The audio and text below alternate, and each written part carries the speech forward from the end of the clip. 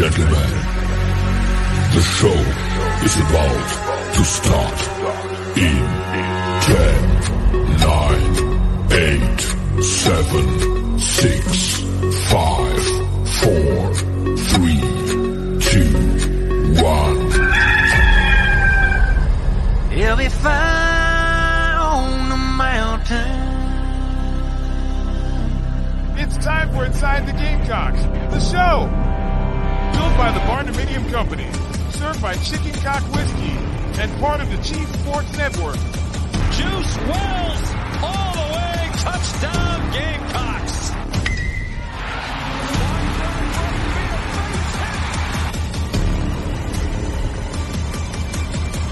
Pressure, and he just dives in. Dozier, notice.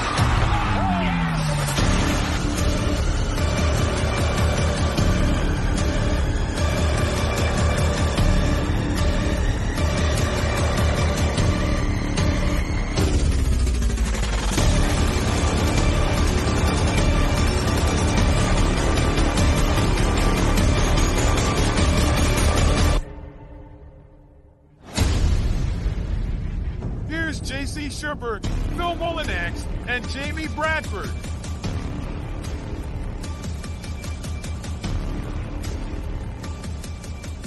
All right, greetings and good morning. Welcome aboard and welcome home inside the Gamecocks, the show, live from the Signorama Studios, the preferred sign partner of Gamecock Athletics and built by the Barndominium Co. The Barndo Co. as they're called, where you can build your dream home for as low as $160 per square foot if you live in the Carolinas, in Georgia, or in Tennessee. We, of course, are served by Chicken Cock Whiskey. Many of you who attended the Carolina Rise / Big Spur / show tailgate party this past weekend, a lot of you got a chance to experience that, and I know that because every bottle we brought was the first thing that disappeared. And luckily, I was smarter than everybody and hid a bottle, so all of the bourbon didn't go way too fast.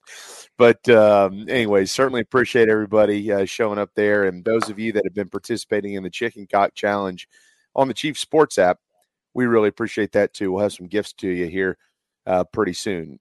JC is a gift. He's back today from traveling yesterday. Phil's still here with that little scratch on his head, but it's all good. And then coming up at noon, talking ball with Pat DeMarco. Pat has a few plays he'll go over from the game this past weekend, the loss against North Carolina. We'll put that video on the screen for you and let one of the best in the business kind of tell us what he is seeing there and kind of break some things down, good and bad this weekend or last weekend for the Gamecocks. Hopefully all good this upcoming weekend as Furman comes to town to kick off the 23 season at Williams-Brice Stadium. But with all of that said, we also have Agree or Disagree coming up a little bit later in the program. And JC and Phil will answer some questions there. But we're glad that you're back safe and glad to see you here, JC. Thanks for everything this past weekend. We of course, you spearheaded the whole thing. I know it was a team effort, but we'll pat you on the back before anybody else. Appreciate it. Yeah, I want to thank Chris Payne from Nana's Porch. Delicious food. Nobody said anything but wonderful things about the food, and he worked his butt off and to make sure everybody was okay. Thanks to my fiance, Nat, who worked the door for us. Thanks to you guys for helping out. My boy, Jamie Ray, was a bartender for about an hour and a half. Started talking about Jamie talks a little bit more Southern than the rest of us. He's like, man, I'm going to be just like cocktail. I'm just like cocktail. Yeah. So he was pouring drinks. I want to give a shout out to our super fan, Trung Fan, who brought his whole family. Oh, yeah. It was awesome, the whole time. Yep, many of you that watched the show were there. In fact, I think I identified more people through the show than Carolina Rise or the Big Spur. A lot of people big fans of us. Shout out to Corey Miller, who helped us get Mark Bryan and Occasional Milkshake there. The band was great, perfect. High Seltzer was there. We appreciate that. Certainly Chicken Cock. Too many people really to think. If I didn't get a chance to talk to you as much as I wanted to, believe me, I didn't get a chance to talk to you as much as I wanted to, each and every one of you while I was there. But, Park Avenue showed up too, and Connor Shaw. I want to thank those guys as well as all the baseball players that came. And for those that haven't seen it, Roman Kimball has a video up highlighting the day, which is really, really good. And John Whittle, want to thank him because he helped on that end. Just so much help and such a great day. Weather was good. About the game, that was very, very disappointing. But some of us were okay enough after the game to take a nice scooter ride.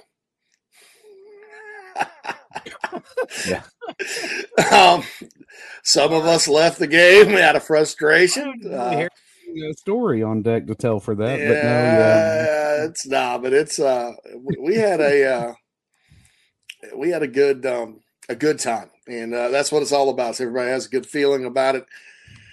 A good feeling about Carolina Rise. Certainly, if you're not a member, please join. All that yada yada yada.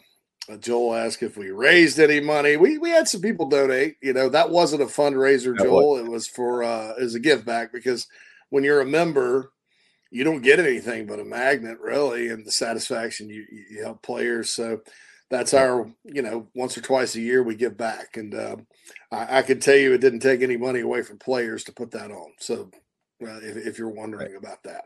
So anyway, it was good, a good deal for us and all that stuff. But we got football to talk about.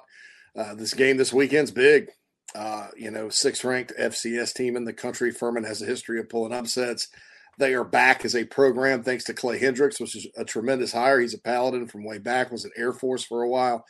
Certainly has those guys playing really good football, and it's going to be a challenge for South Carolina this weekend to kind of, avoid the yips a little bit, get fired up. Gamecock fans need to be there. It's not going to be something that you can just waltz in and win. It's not like the get-right games last year. This is a significantly better football team, I think, than both Charlotte and SC State last season. So lots to talk about. Looking forward to talking to Pat DeMarco, and just great in general to be back on the show.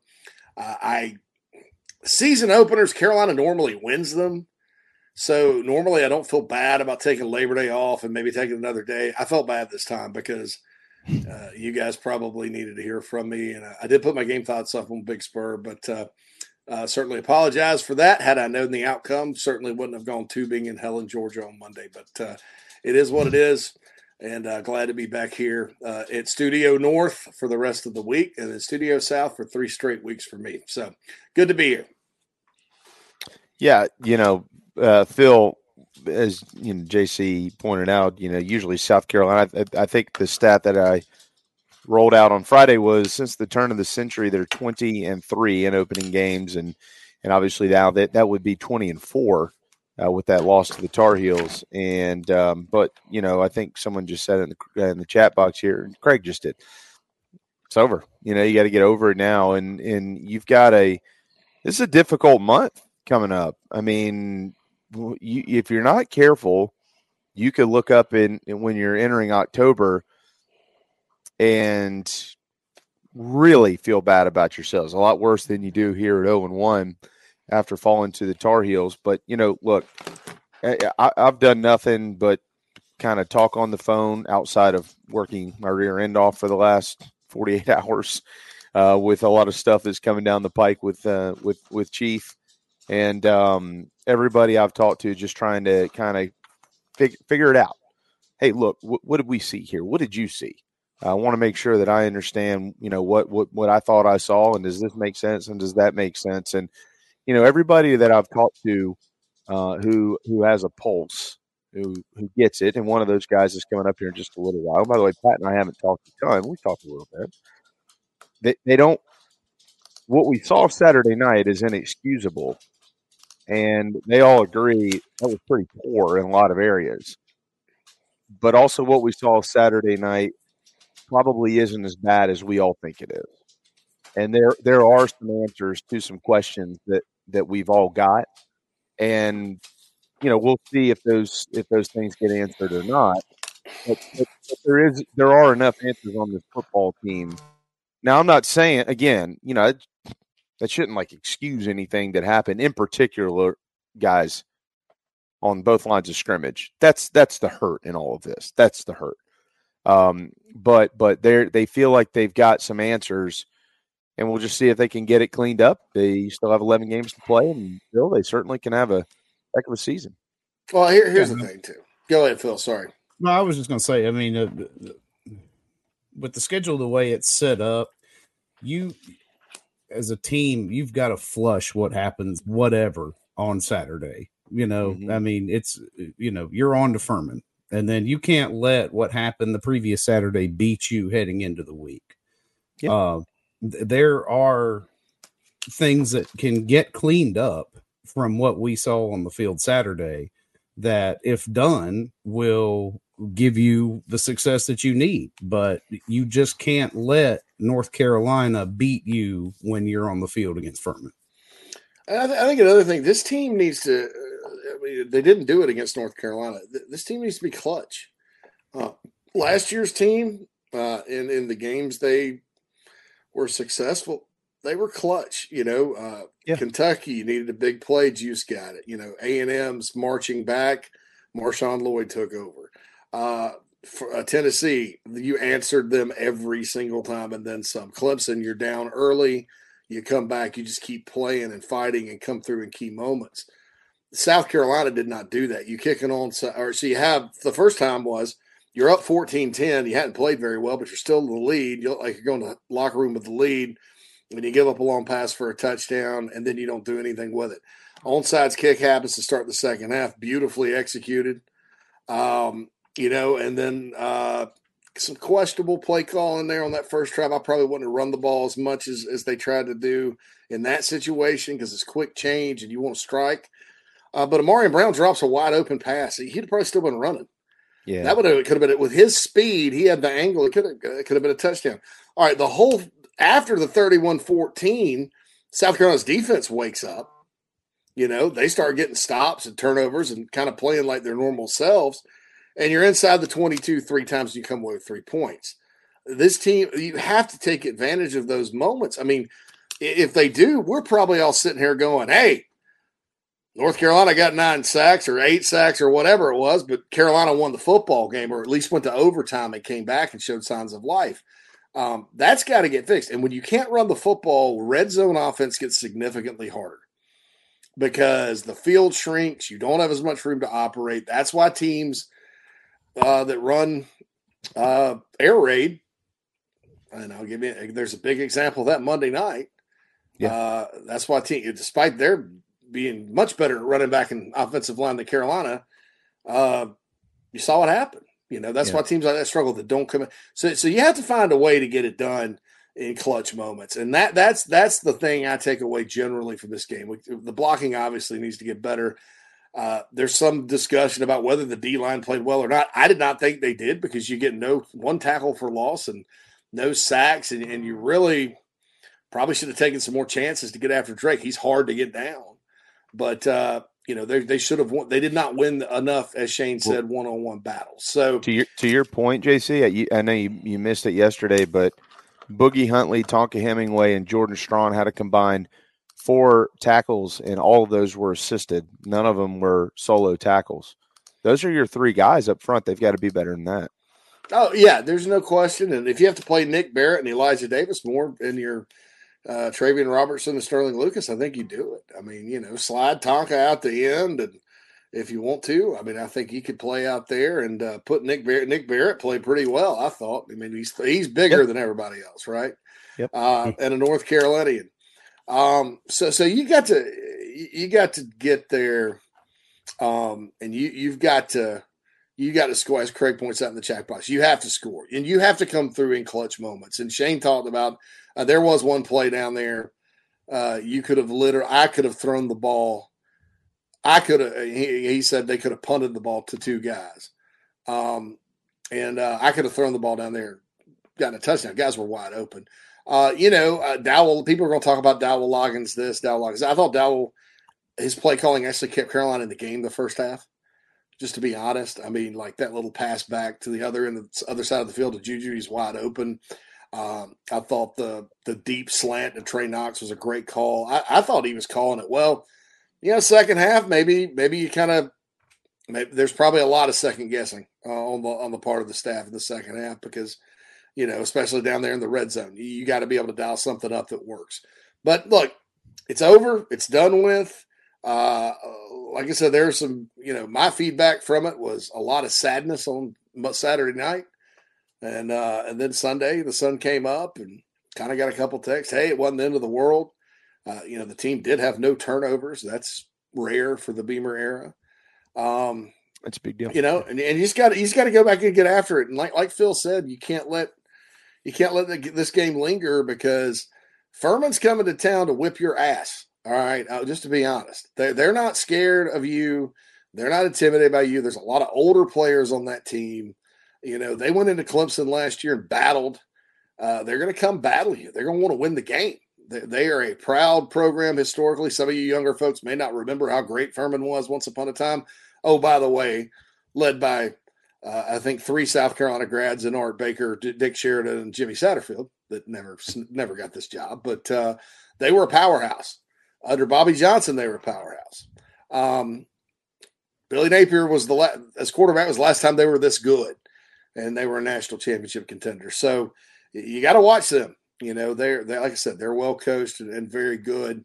And South Carolina is going to have to show up and play well and play better and win more one-on-one battles, come through in clutch moments on Saturday night in front of what should still be a great crowd at Williams-Brice. Oh, yeah. Look, this is the first home game of the year. You don't wait from last year in November until this year and then decide you're not going to show up because of 4 quarters. That's insane. But I've rewatched this game 1.5 times. I'm going to get through it again, probably a little bit later on this evening after the kids go down to bed, and we watch the all new Little Mermaid that just came out on Disney Plus. That one? What I've noticed is Trey Knox had a tough night. He had a tough night, guys, and he played the majority of the snaps at tight end, and there were quite a few plays that were called in crucial moments where he just flat out whiffed. And and you hate to call kids out, but they're really not kids anymore. They're college athletes who they get paid to play football now, right? So Trey, I'm sure, has watched the tape plenty since Saturday, and he knows that he's got to be better. And you're talking about totally whiffing to Carryon Joyner getting hit in the backfield, or Spencer Rattler kind of dancing and running for his life, and going from what would be 3rd and short or 2nd and 4 or 5 to 2nd and 12, 3rd and 9. That's a big deal. So, there are little things there where if you can get that stuff right, you're talking about sustaining drives, and then who knows what happens, right? So, again, inexcusable what happened the other night, but certainly that they can be better, and there's some day one stuff that they can fix. And I've got confidence that they will. Their track record proves that they've been able to do that in the last couple of seasons under Coach Beamer. Yeah, you got to fix that, and I think a lot of it is maybe on the position coach or OC. I mean, if Trey's whiffing, put Josh in. Josh didn't, probably should have played more till the second half, or Nick Elks. I mean, certainly, if you've got plays designed where your tight ends have to block, maybe try to figure out who you're best. Maybe Trey was the best blocker, because I've heard he was really good at blocking, probably better than Jaheim. Yeah. And so I think that's the deal there. Cam mentioned in the chat box. I'll point this out real quick, JB. Go ahead. Yeah, in the chat box, like the line looks confused and like they don't know what to do yet again. It wasn't confusion, brother. That was last year when they played tentative. They just got their butts whipped. Yeah, they got whipped. And that's a hard reality, but they got whipped. And when Chiswick, and credit Chiswick for masterful game plan, he knew when to send his linebackers. They had no answer, and that's just nutting up and making a block, getting after it. Don't get beat in one-on-one situations, and so it wasn't. It was one of those things, I think both lines of scrimmage, the big fellas all have a lot of soul searching to do, starting this weekend and. Moving forward. And, hey, injuries are part of the game. I said on the Big Spur, I know the depth chart came out and everybody's like, oh, you don't know. The depth chart's in pencil, man. It wouldn't surprise me if Big Tree Babalade and Trevon Ball And Marquis, when he gets back, seems like Beamer wants to play Marquis. He keeps mentioning him. Yeah. Wouldn't surprise me if those guys end up, because those guys are most likely more talented.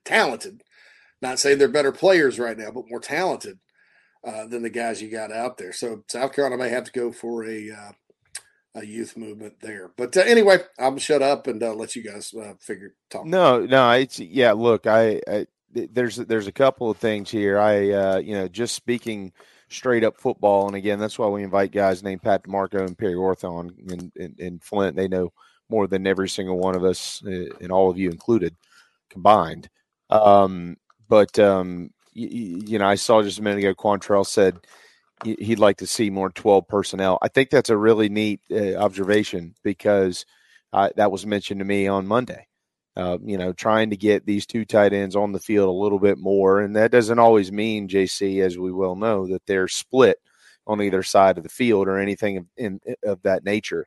There's a lot that you can do with both of those guys. And I do think that that's probably something they're looking at and then trying to figure out how they can implement that maybe a little bit more. I know that that's in the repertoire as well.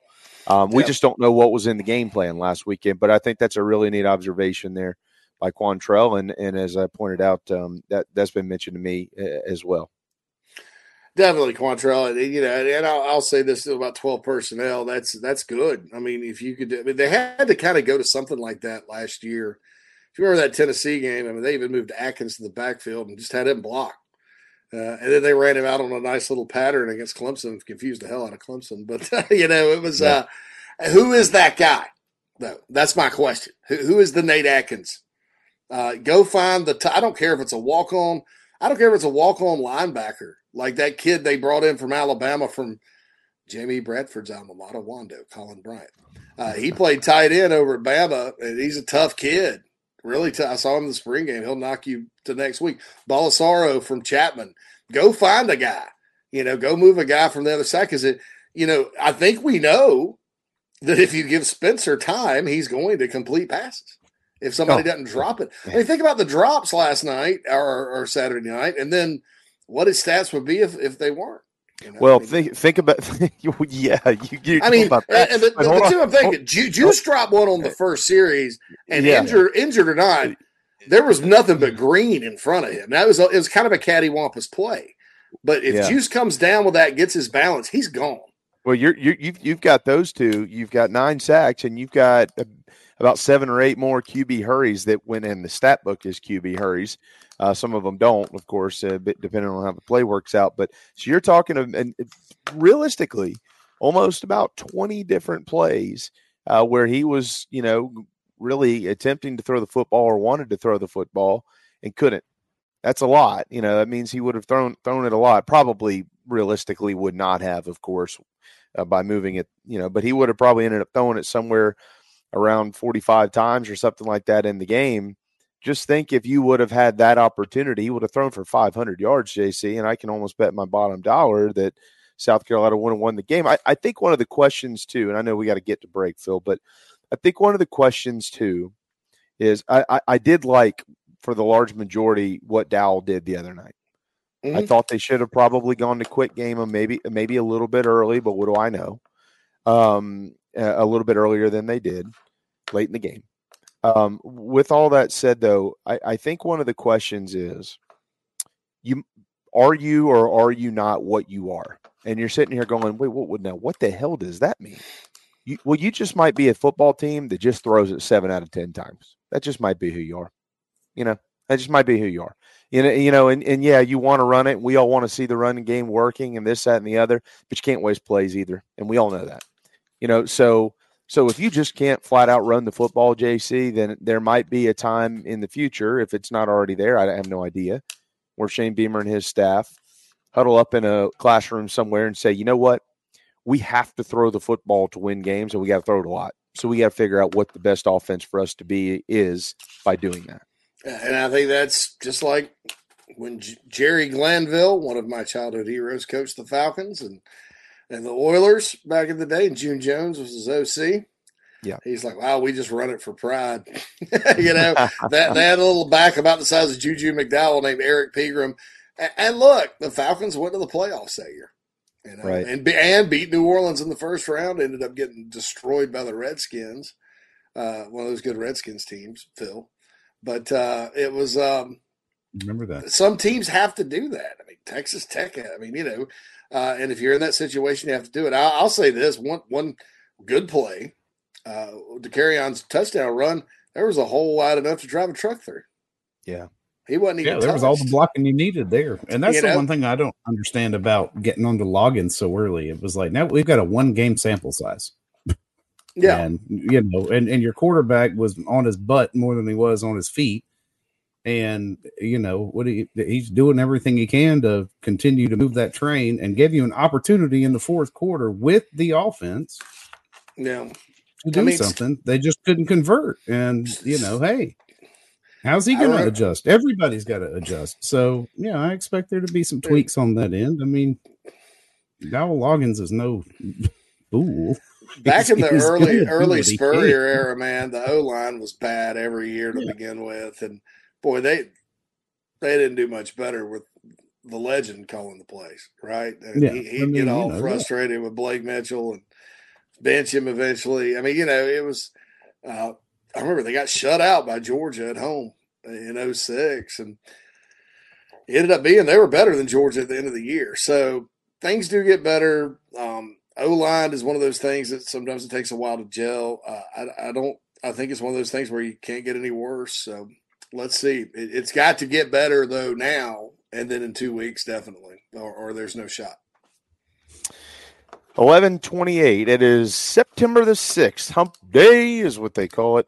And we are marching towards week 2 of college football and for South Carolina. More on that. We'll get JC's reaction. Duke taking down the Clemson Tigers on Monday night. I'm sure that made a lot of us and a lot of you feel a little bit better, although it didn't change the record of the Gamecocks. Agree or disagree, Pat DeMarco are all ahead here on our program. Hang tight. Inside the Gamecocks, the show, dressed by Britons of Columbia. We'll be right back. The preferred sign partner of Gamecock Athletics is Signorama Columbia, and they should be yours too. A full-service sign company that handles design, production, install, and service, Signorama Columbia has helped to bring to life the perfect vision for so many all across South Carolina. Owned and operated by proud Gamecock alumni, they can handle all types of signage, including interior and exterior, vehicle graphics, and more. Go to Signorama.com and find the West Columbia location, or call them at 803-407-9284. Bring your brand to life with Signorama Columbia, and go Gamecocks. Charleston Fitness Equipment is keeping South Carolina in shape. Clients have come from all over the Palmetto State to find that one piece of equipment that they enjoy that keeps them looking and feeling good. Whether it's a home rower, treadmill, elliptical, free weights, a home gym, or something else, Charleston Fitness Equipment keeps the mirror smiling back at you. Get in shape like the Gamecocks do. Visit charlestonfitnessequipment.com. Gamecock owned and operated and proud partners of Inside the Gamecocks, the show. Coach O here, and when I'm not eating average jambalaya or celebrating endless summer in Destin, I like to eat pimento cheese straight out the bucket. And the only pimento cheese I like to eat is from Nana's Porch. It's award-winning, it'll melt in your mouth, it's good on a cracker, it's good in a bowl, it's good on a piece of bread. Also, don't forget Nana's Porch has a hell of a food truck. It's award-winning as well, and they're here for all of your catering needs. So get online, nanasporch.com. It's good. Coach O signing off. Endless summer, go Tiger. For chicken cock, we get a medium to medium plus toast, the char level. We use a number 3 level char. If you char it too deep, you start burning away some of those flavor components that you just created. If you just char a barrel and you don't toast it, you're going to create some of those flavors just on a thin layer just inside the char, but not the actual depth and full extent of flavors that you're going to get if you toast it properly. All those elements, that's exactly what they do. They boil down to great flavor.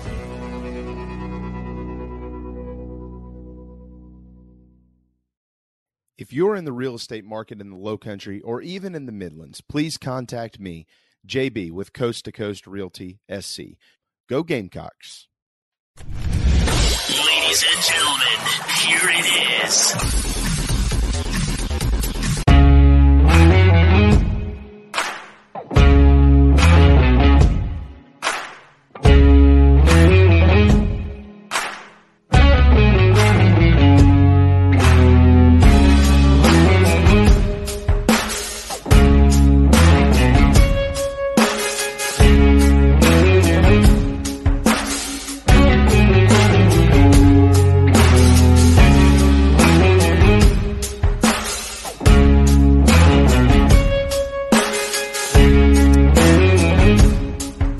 morning. It's 11:32. You'll probably notice that I've got the headset on today. That is because I snapped off the bottom of my microphone arm yesterday. How? Were you? No what idea. sporting event happened yesterday?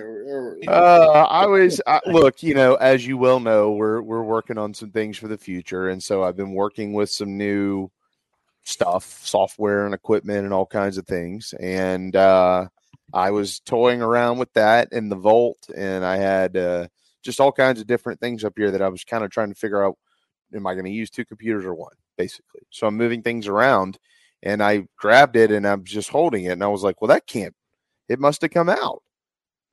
No, it was just broke clean off.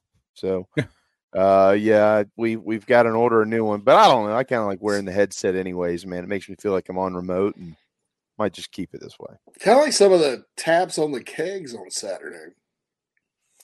Yeah. Remember those kept breking a little bit. Those little plastic things were. They weren't high quality, No. Well, I thought what was interesting about that was so many of us kept getting asked to tap all these kegs, and every one of us, I think, JC, with the exception of your brother, everybody else had literally the same exact response. I hadn't done that since college. I don't want to be the one to do it. Yeah, Cam jumped in there and got it done, and gosh, who else? I should have asked Jan Bennett. He was over there with his crew. Jan probably knows how to tap a keg still, right? I would imagine. I thought Jan was asked. Maybe he wasn't asked. Maybe we screwed up by not asking him. I don't know. Yeah. I'm gonna say this too. I know everybody's frustrated about quarter. Like, oh, you got a quarterback. You got Doty playing receiver. Number one, I thought Doty looked really good at receiver. Probably better than he has a quarterback in a game. And of course he hadn't been healthy, so I don't want to say that's his position or whatever. But I thought he looked really good. Tough, made the tough catch, wasn't scared, has enough speed, good hands. As far as DeCarrion goes, is he a step slow in the hole? Is it just blocking? I don't know. I will say, I guess Chris Marler from Saturday Down South just went off about that on the Spurs Up show, and I get the point. He went off about what? About quarterbacks playing, but you have three quarterbacks playing different positions. And look, you know who else is a former quarterback? Xavier Legette. I don't think that's a problem. Playing quarterbacks at certain positions. Do I think running back and that room and the shape the room's in is inexcusable? Yes.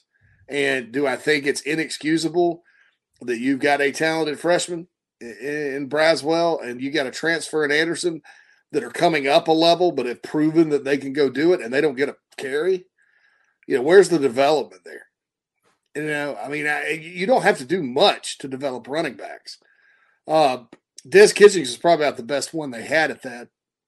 And Bobby Bentley did a good job of getting A.J. Turner and Von Denson significantly better. But you need these guys. Yeah, look the running back in the room, and I know that people don't want to hear this because of his size, but the one who's most prepared, the most natural, most capable back they have is Juju. And I'm not going to say that it's really not close because we haven't seen Mario get a game snap and we haven't seen DJ Braswell get a snap in the game either. But when you watch those two the other night, and by the way, I'm a big believer in as the year goes on. We've said this. Look, Kerryon Joyner, it's probably going to take him some time to get things figured out. I thought he'd get a little bit more than what he had the other night, of course. I think there were some things to diagnose and break down there. He certainly missed some holes in this, that, and the other. Juju McDowell is an actual running back, and he has played 3 years of college football. So he's the most prepared. The problem is he's 5'8" and he's 180 pounds.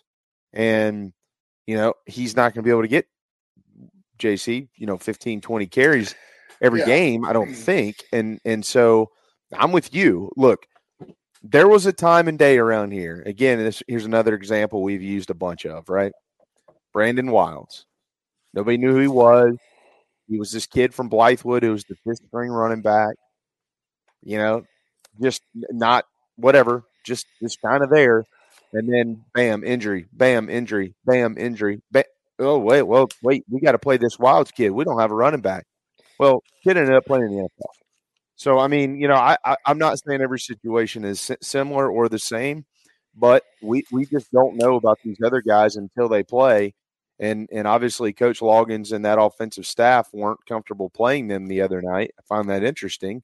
But maybe we'll see them this week, and maybe they can crack the code and earn some too. I mean, that's the key there. I mean, if if you can't get them ready and you're not all right, so and I don't want to turn this into hate the running backs coach, but I'm not. Results are results, right? Yeah. If all your players leave early as soon as they possibly can, and then you lose guys to the portal, that's because everybody's left. And they've gotten the hell out of Dodge from that room as soon as they possibly could. Plus Lloyd transfers, plus Rashad Amos transfers, Hey, do you think he'd be the starter if he stayed? I think he would. Definitely. I mean, there's no question. I mean, I agree. I don't know what he did for Miami against Miami this past weekend, Miami of Ohio. That's where he went. But I meant to look at that. I'm glad you I'm going to check that out. But, I mean, So with Amos, it's either a naturally talent thing, or you didn't coach him up. Zaquandre White left. There's reasons for that. Kevin Harris got out of Dodge as quickly as possible. Marshawn Lloyd left and got in the portal. 8 for 30. 8 carries, 30 yards against the Hurricanes. Not bad. Almost four something a carry. He's the starter. So, look. I mean, that's the deal there. I mean, if you can't coach up Mario Anderson and DJ Braswell to at least be serviceable, I mean, a freshman at running back is not uncommon. No, right? It's very not common. Uncommon. It's very common. All right, so is Braswell, or is he a guy that would need some time? I mean, I don't know. There's a lot of questions there, and and of course we've it's a long string of recruiting misses there too. So.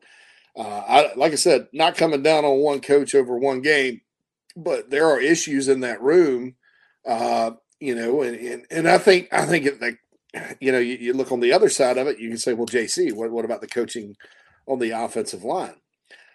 Yeah, I don't know that was coaching as much as just getting beat. And if there's a coaching criticism I would have, it would be, maybe.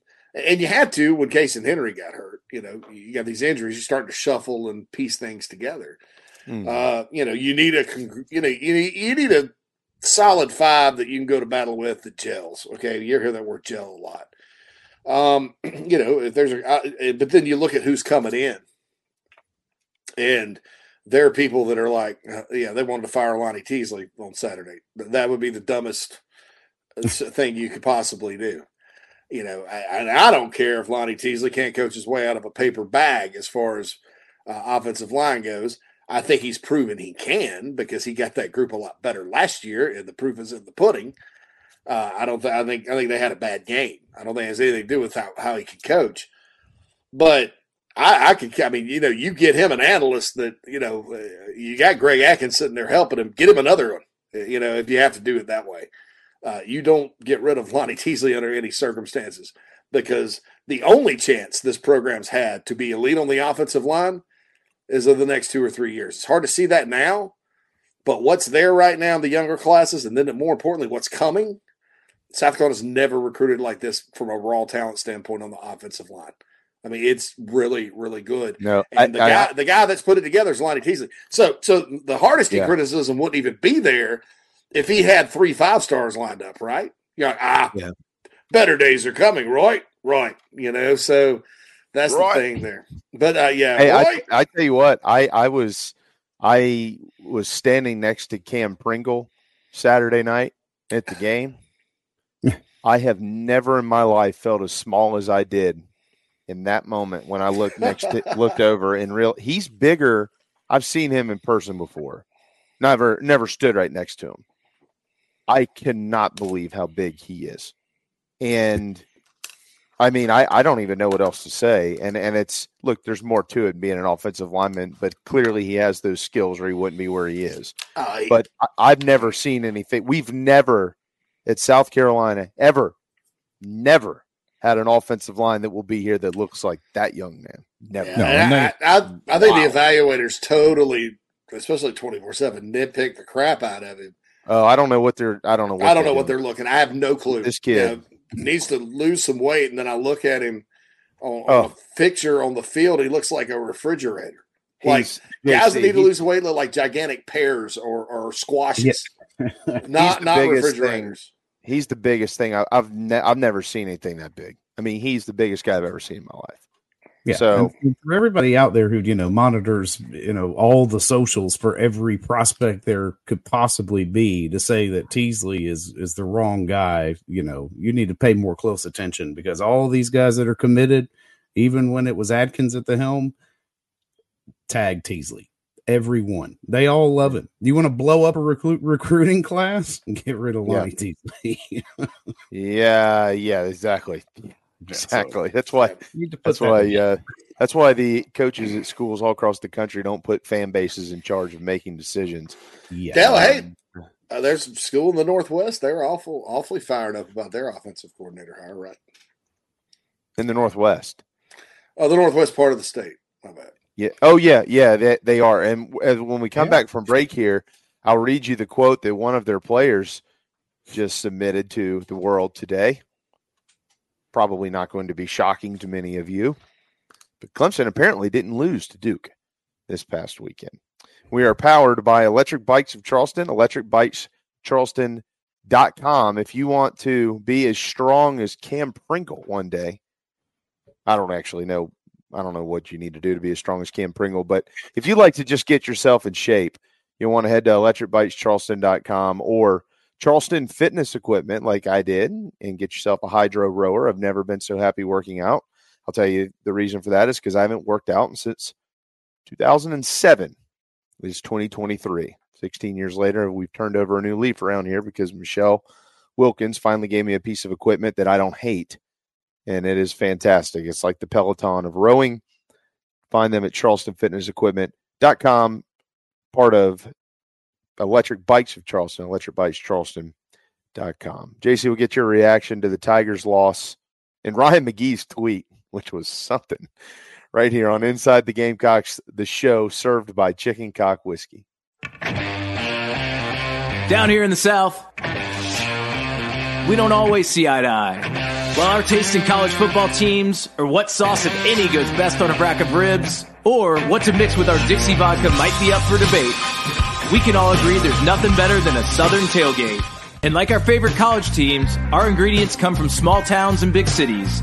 They're grown in Southern soil, are crafted by Southern hands, and proudly represent the South in our backyard and beyond. So raise a glass of Dixie Southern Vodka to celebrate being made in America and raised in the South.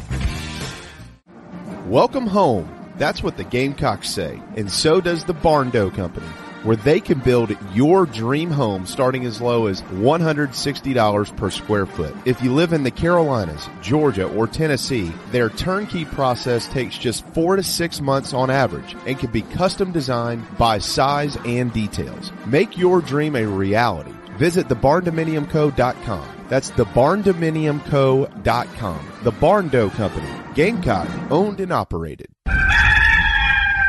Hey everybody, this is Mo Copper from Carolina Football.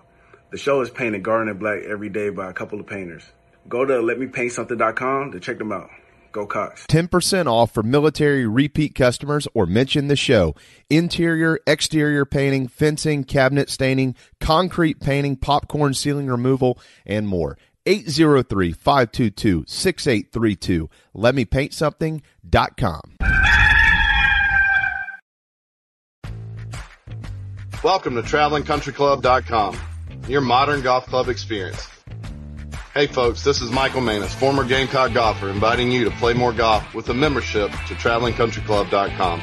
With over 40 courses across the Carolinas, our membership provides you with an affordable way to enjoy a club-like golf experience. From the mountains to the coast, we offer golf courses that will challenge all types of golfers, no matter your handicap level or level of play. Plus, we offer unique membership benefits not seen anywhere else as part of Traveling Country Club. Tee it up with Traveling Country Club, travelingcountryclub.com, travelingcountryclub.com, proud partners of Inside the Gamecocks, the show.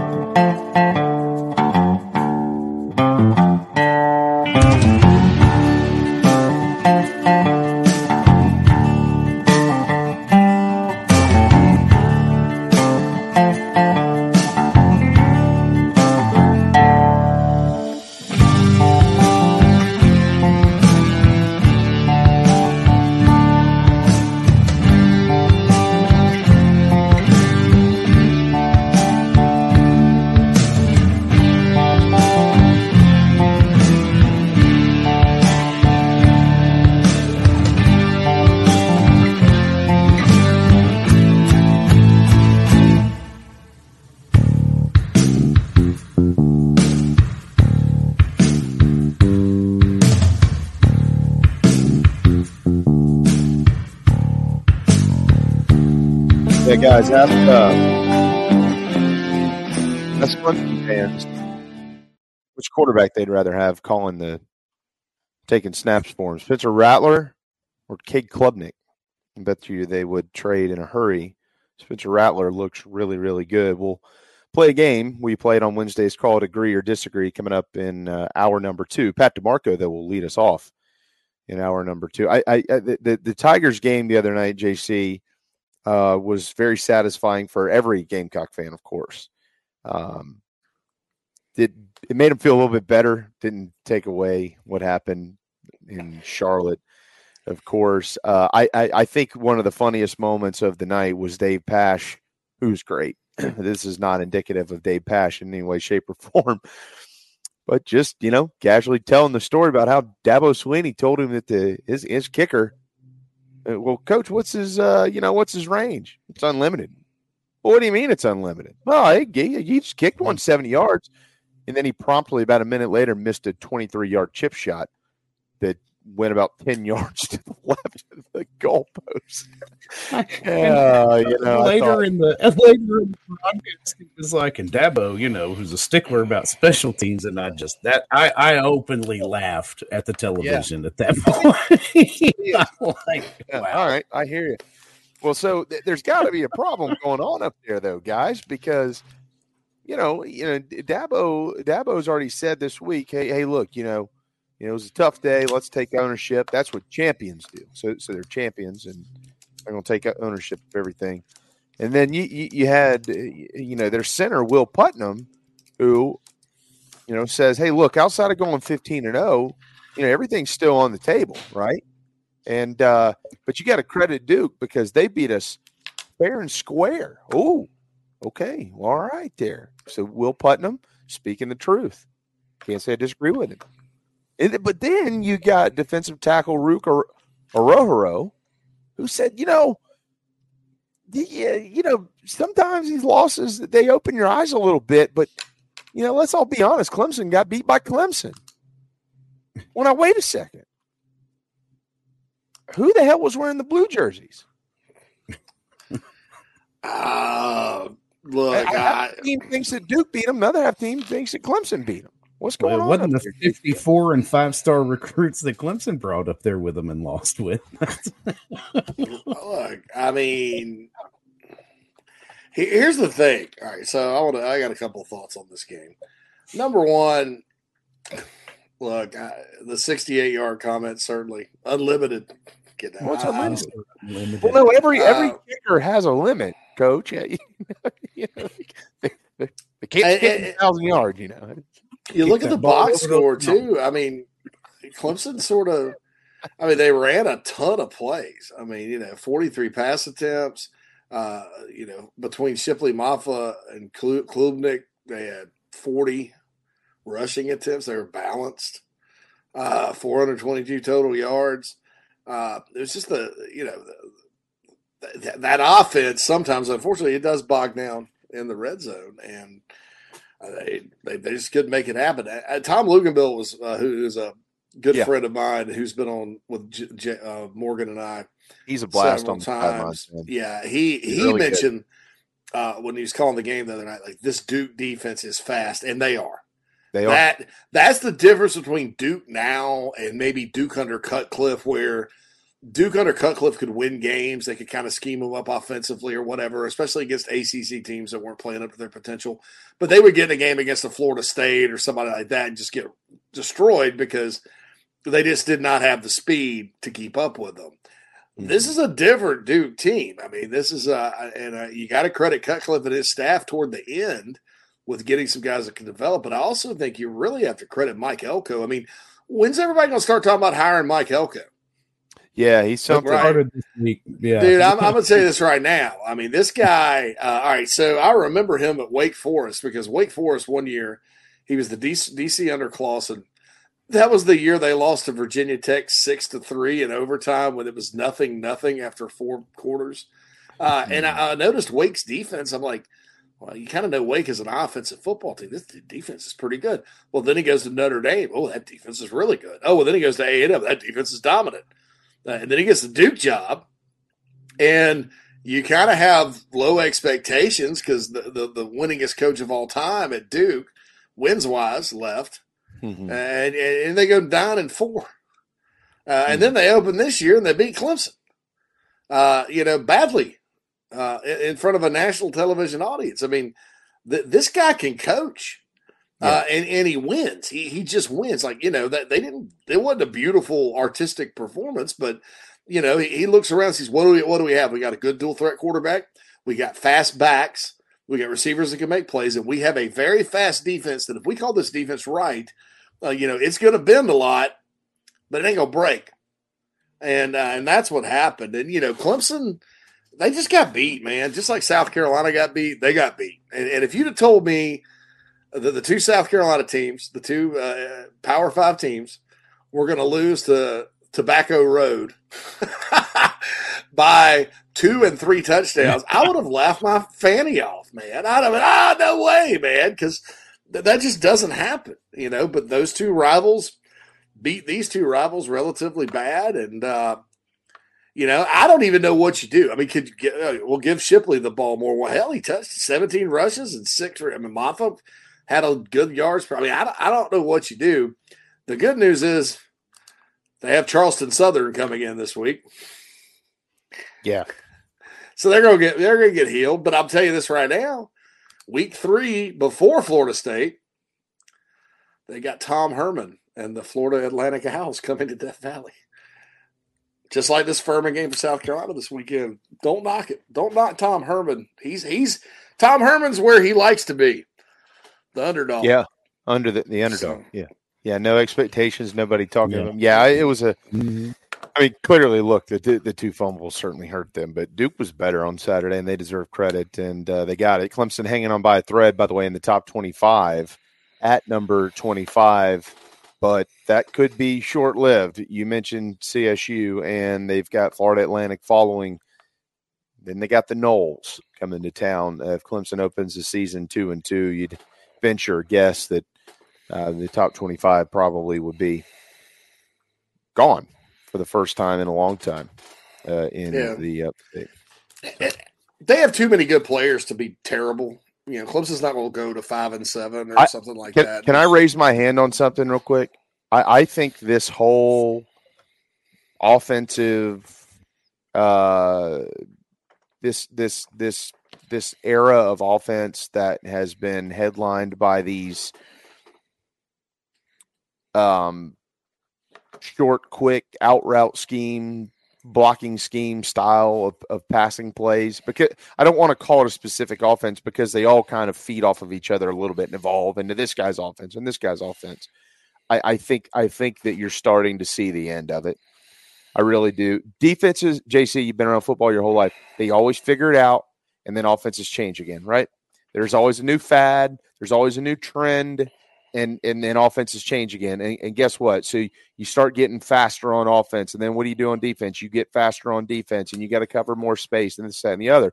A lot of that ends up being at the expense of being big, strong, physical, downhill where you can stop the run. Offenses start changing. They go back to running the football down your throats. You don't have the personnel to be able to handle that. It becomes more of a trend again. And then it always changes. It always shifts. I think a lot of this gimmicky crap, I think it's beginning to go away.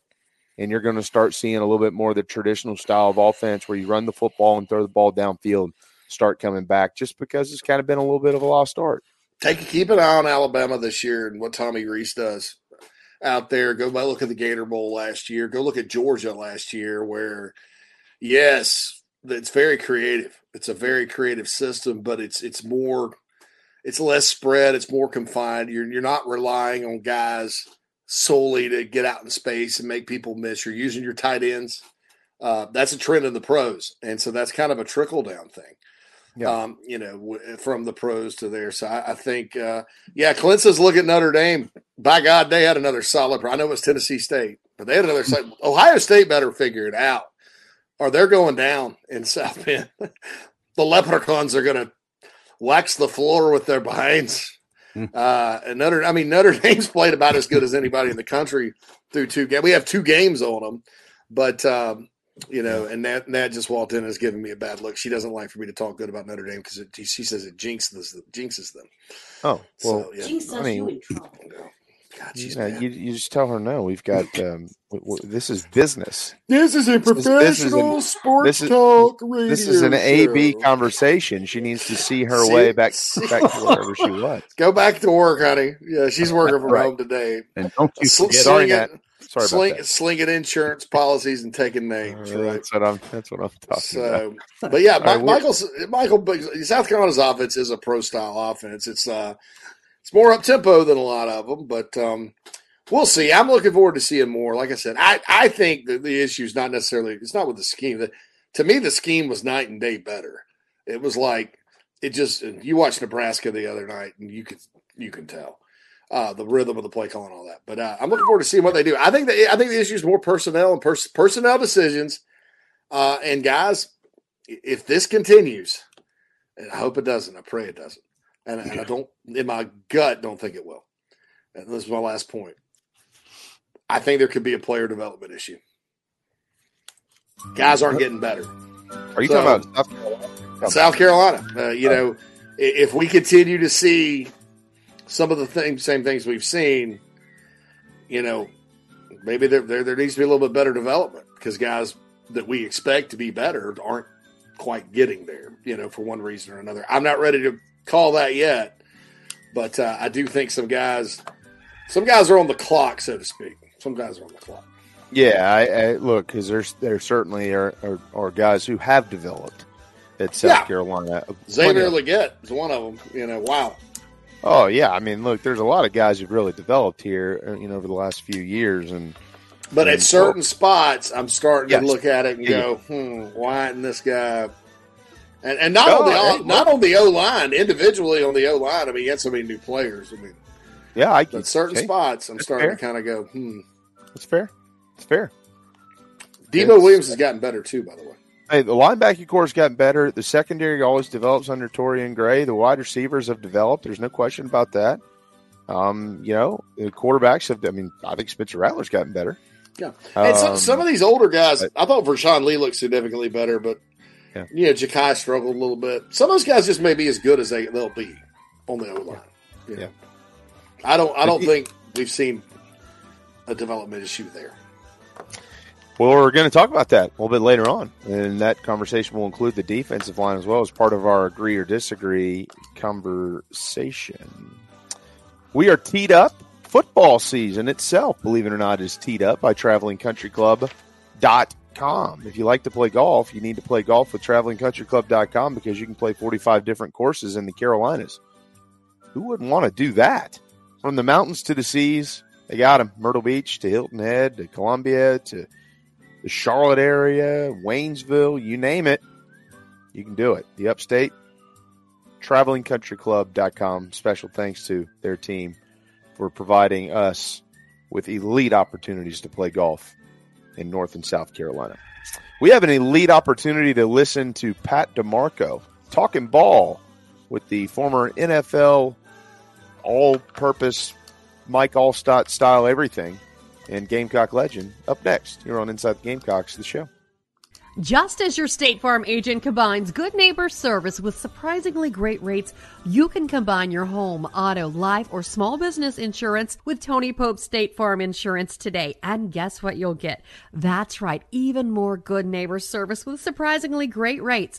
In fact, Tony Pope State Farm is your go-to agent anywhere in South Carolina, North Carolina, or Georgia for the service you deserve at the price you want. So try combining your home, life, auto, and or small business insurance today. Tony Pope State Farm has been in business for more than 30 years and can handle anything you need in the tri-state area. Once again, Tony Pope State Farm will help you mix and match perfectly. Call 843-851-2222 or visit TonyPope.com today. Like a good neighbor, State Farm is there. Nana's Porch, nanasporch.com. At Nana's Porch, they cater weddings, parties, and all kinds of special events. Their meals are served buffet style. In seconds, they're encouraged.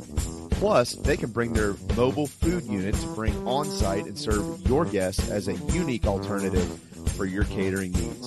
Inquire about rentals as well. nanasporch.com. Find them on Facebook, Twitter, and Instagram. 336-259-7550.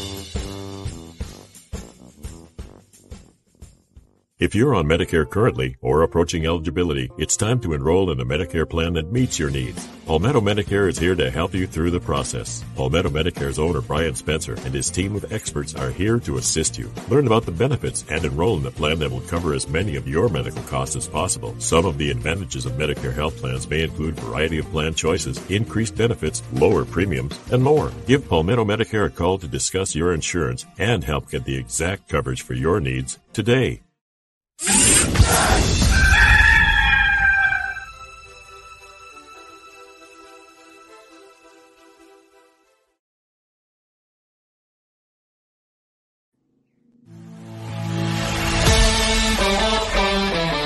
It's time for Talking Ball with Pat DeMarco on Inside the Gamecocks, the show. Part of the Chief Sports Network.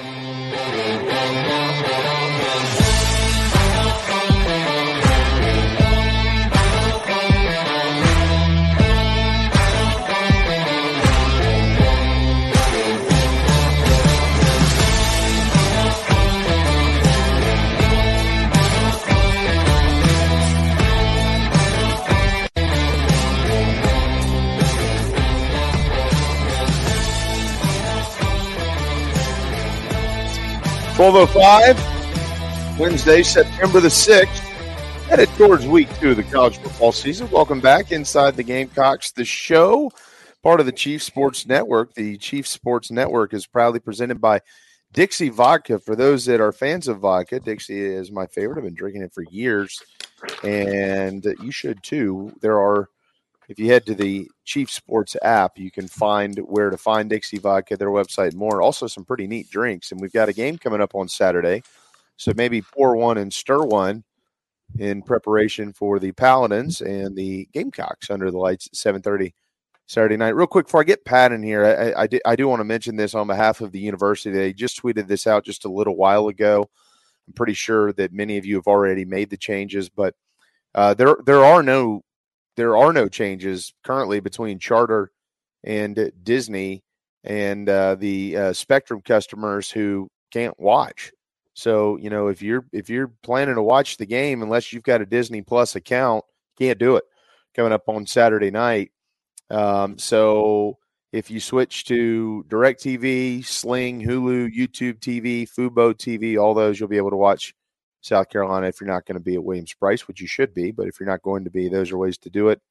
I'll just give a quick plug for YouTube TV because I've had them for a year and we love them. So with all that said, though, we bring in our version of Mike Allstott, Pat DeMarco, joining us from Columbia. What's up, brother? That's a little bit of a stretch there, bud. I appreciate it. Well, it is now because you've lost all the weight, man. He used to be buff. Yeah, back in the day when I used to do this and do that, no, that was that's always who I wanted to be growing up. But he only touched the ball about 40 more times a game than I did. Well, look, you played in the NFL for what, 11 years, right? Was it 11? 10, but I'll take 11. If you want to give me a free one, man, I'll take it. Yeah, let's just go with 11. Yeah, that's a cool number anyways. With some of your injuries and stuff, it would have been at least 11. So we'll settle on 11. And it could have been. It could have been 20. I could have been on the Tom Brady train. Well, Tom Brady probably could still go play. I don't know how, but he could. Not a doubt in my mind. Just his. Did you ever talk to him playing against him? Did you ever talk to him? After games, a couple times, he would kind of give me a shout out. Hey, 42, I thought you played really well, man. I love your game. I just kind of looked at him like, what? Yeah. What? You're talking to me? Dude, that's awesome. Now, honestly, one of the cooler ones that I that kind of experienced after a game was Sean Payton. When I was in Atlanta, he would stop me every time after we played the Saints, and he would just basically, hey, man, we show our fullbacks, our tight ends, our running backs, we show them a lot of your tape, how you pass protect, how you flow in the run game, how you fit blocks. Like, just letting you know, man, I'm a huge fan of you, proud of you. And I was like, well, bro, I'm going to be a free agent here in about 2 years, so give me a holler. Right. Yeah. Well, Sean Payton is coaching Adkins now, right? Yes. He's in Denver, right? In Denver, and he made the 53, man. I mean, I knew it was going to take him being in a good fit system, guy that kind of runs the H-back, fullback, kind of hybrid type role that I played. I knew it was going to take something like that because he's not a 6'5", 4'6" tight end. He's a good blocker, but he is undersized for that position. But he is really good, man. When he sets his hands, how he has just knowledge of the game, being a coach's son, he just had a really good feel. I think that kid, if he's continually given the chance, he's going to have, I think, a pretty similar career to myself. I hope so. I saw his dad over the summer, and not speaking as a dad, speaking of as a football coach, he was pretty sure that Nate would break through, and he was right. They've done nothing but rave about him. All right, Pat, let's roll it back to Saturday night. Gamecocks fall 31-17. I've watched this game 1.5 times since then, and just trying to make sure that I understood what I was seeing on Saturday. So let's start with the offense for Carolina. We do have a couple of video hits we'll bring up here in just a minute, but wanted to get your quick thoughts on. Clearly, they didn't run the football well the other night, but your quick thoughts on what you saw out of Spencer Rattler, and anything maybe as the football mind that you are that is noticeably different from what we've seen the last few years around here. Yeah, I mean, first game's always tough. You never know what you're going to get. It's your first time kind of playing a different opponent. You're amped up. You're fidgety. Your nerves are going. Let's be real. This is a lot of guys on the field's first time playing SEC football, which is a big step up and a huge kind of eye opener.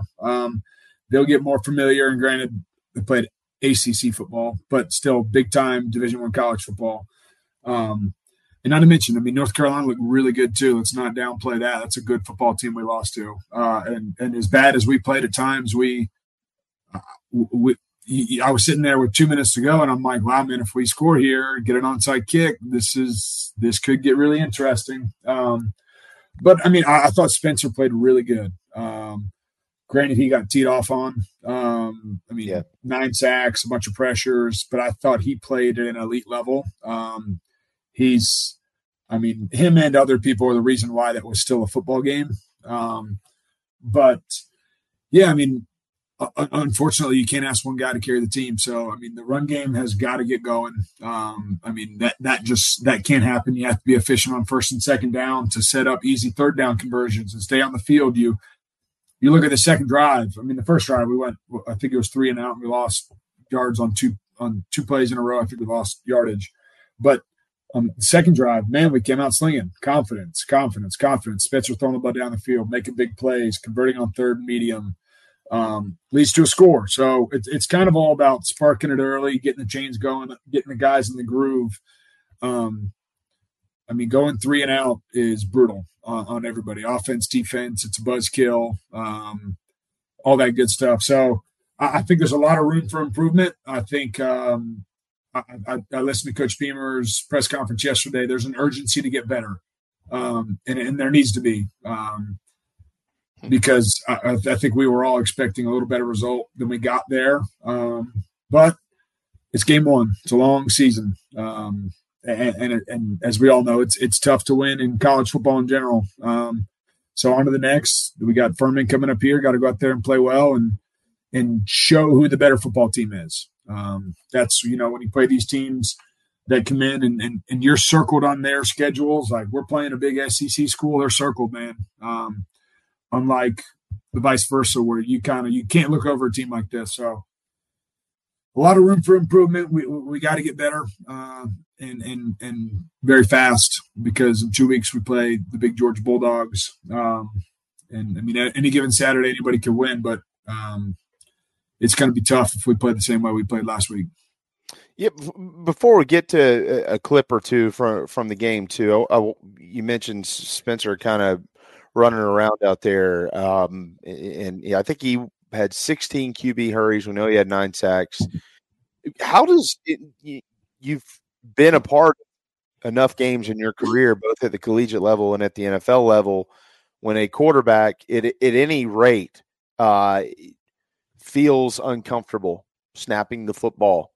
How does that affect him? I mean, they're all a little bit different because we're talking about people here, but kind of walk us through just a general sense of how that affects the quarterback and ultimately how it ends up affecting the offense. Yeah, it's a lonely feeling back there if every time you drop back and if you're taking more than 3 steps, you're going to get hit. That's not fun in any regard. Shoot, I'd sit there, and if Weston, my son, was playing when he's 10 years old, he's playing football and he can't take more than 3 steps and get rid of a ball, or any kid out there, you're like, I don't know if that's a good idea for this kid to just get smoked all the time.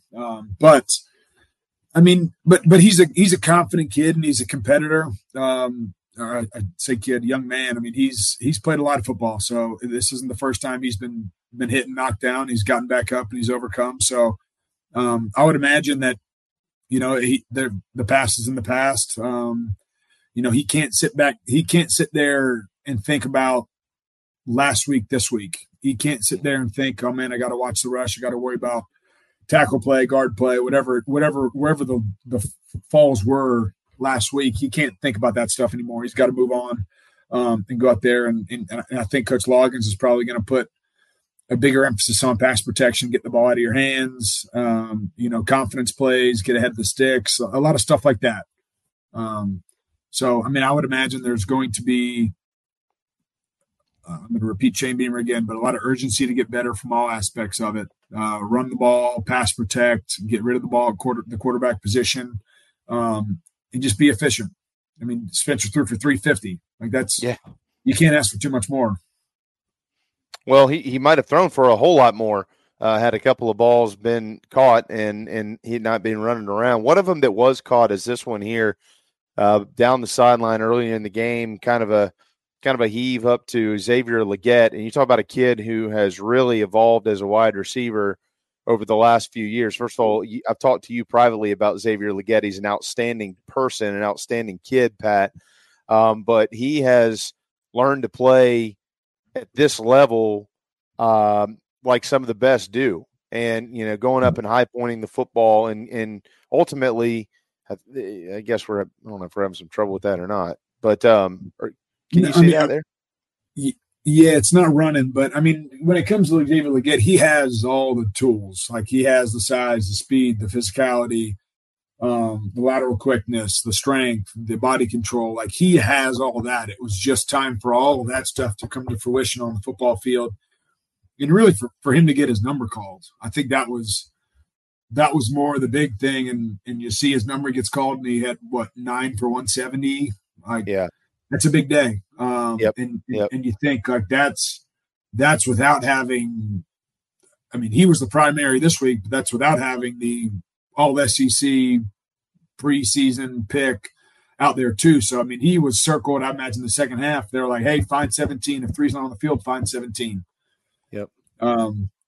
So, but I mean, I looked at some of these plays, so I can kind of talk about it if the video doesn't work. But I mean, on this play, it was 1st and 10. It was coming out and it ended up being, I don't know if we can get the video going, but it was a 7-man protection. So the tight end stayed in. Back was in protection too. You had 2 double teams. So the tight end and the right tackle were double teaming the backside defensive end. The left tackle and left guard were in a slide. So there was 2 for 1 there as well. So you got to think max pro. You had DK coming through the line of scrimmage, and I think he might have got a chip or at least skimmed the guy that was rushing the center. Yeah, here it is. So I mean, you got 7 guys in protection, so you got a lot of time. You have a lot of confidence, and X, it's literally just a go ball. It's a 50-50 ball, and Spencer knows that I've done this with X a bunch, so let me give him a shot to go up and make a play. X tried to stack him. He couldn't quite stack him. They were about even with each other, but X got in a dominant position, went up there and high pointed the ball. I mean, that's like the epitome of right there being able to track the football, getting in a dominant position. Went up and made the play. Yeah, I mean, that is perfect. And then securing the ball to the catch, taking it all the way to the ground. You see every DB's in America is taught as the receiver's coming to the ground or as he's bringing the ball in, just get your hand in there and do whatever the heck you can. So he took 2 hands and finished the catch, and that's big-time football. I mean, if he can go make those plays for us the rest of this year, man, I remember talking to NFL scouts last year. They'd ask about some of the other guys, and I'd be like, hey, man, there's one of them that just looks a little different and runs a little different and just has a big-time presence about him, and that's number 17. He's probably not on any of your radars because he hasn't played that much or had his opportunity, but the world's awake now, and now scouts have him circled. So really excited for that kid. Like you said, he's a great young man. He's been through some stuff in his life, and I think if we can keep feeding him the ball and getting juice back to open up more options, like it's going to be big. Oh, those 2 guys out wide would be absolutely fantastic. And so right after that, this is early in the game. North Carolina had already scored. Pat, this was, I think, the second drive for South Carolina in the game here, and we'll try to get this one going where, and I thought this was probably their best drive of the game, by the way. That first touchdown that was scored, I think it was 8 plays, 75 yards or something like that. They kind of went right downfield and kind of slowing it down here so you can kind of see some of the blocking schemes and things like that. But Rattler there with a good pocket, he throws it across the middle. He's got Trey Knox down at the 5-yard line. Yep. I mean, you have, I believe they blitzed one there. So we were in 5-man pro. DK was free release, and that's kind of that's a 2-man concept up here at the top. Looks like Trey Knox. It's 3rd and 7, so you got to get past the sticks. So they ran Trey Knox. I think he's on a basic here, maybe a skinny post, but basically you're banking on him winning. You see the safety kind of cheated over on the other hash. So, you got 2-on-2 over here on this side, and you're banking on either Trey Knox winning on this basic or skinny post or DK winning on the angle route. And, I mean, you want to throw the ball past the sticks here. So Trey Knox goes and steps on the defender's toes, breaks inside, and 6'6", 250, goes up and makes a big play. Holds on during a big hit, and that tees you up 1st and goal at the 4. And, yeah, I mean, but you can tell, like what you just talked about, this drive, everything was clicking. So Spencer's confidence, I think, is you – like, look at the kid. The kid's, if they don't score on this drive, like, that ain't good, just with his confidence and his charisma going in. So, I mean, confidence is a mother. And this drive was definitely a very confident drive.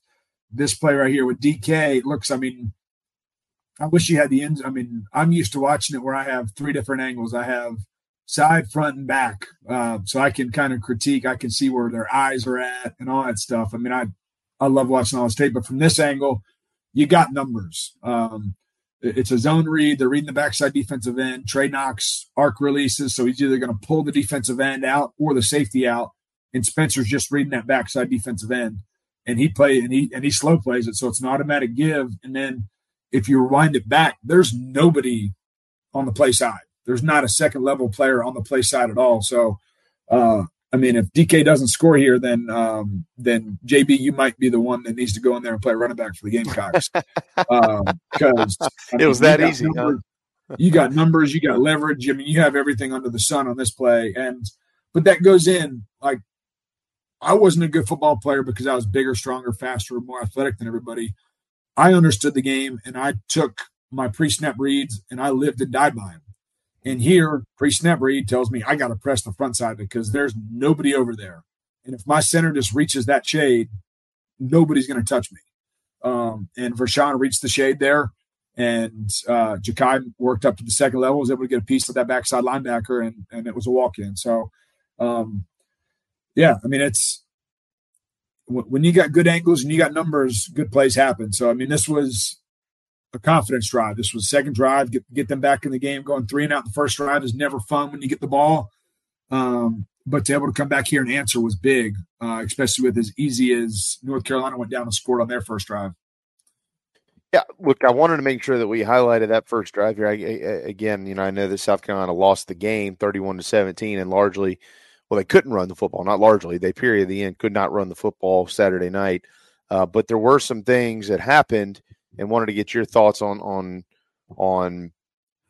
you know all of it, the good and the bad. That drive there was largely good, and we'll here in just a second. We've got a little bit more that we're going to get to on the South Carolina side of things that was good, and there's one play in particular that once we get it up on the screen, you'll really like it, and I just wonder how often we're going to use this. It reminded me a little bit of some things that Coach Spurrier used to be around here, but Pat, I as it pertains strictly to the offensive line, and here we go. So stop right there, Phil. Don't fast forward. What are offensively? What type of set are they in there? They're in a 2x2 condensed set here. Okay. So balanced set, 2x2. Obviously, you got your 7 guys in the line of scrimmage. Those are the 2 outside receivers. And then you have 2 wing players. One, I believe that's Josh Simon, and the other one is Marion Brown. But you're in a pistol set here too, so that kind of takes away tendencies where the ball is going. When you run wide zone, you're generally away. You run tight zone, you're generally 2. Duo, you're generally 2. So it's this kind of, puts the defense in oh shit mode. They can do a lot of stuff out of this set. Okay, go ahead, Phil. Let it go too, because this is a pretty unique play here, Pat. And I don't know if this is this common in the NFL, this type set? Very common. Yes, okay. This is especially in the evolution of the game right now, where wide zone, mid zone is at a premium. This is just a very simple play pass keeper game concept here. It's basically crosses. We talked about it maybe last week or 2 weeks ago, a lot of the kind of flashing backside, slicing backside, blocking down with the backside tight end. This play right here, when it comes, like you talk about the offensive line, this play right here protects the offensive line, gives them confidence.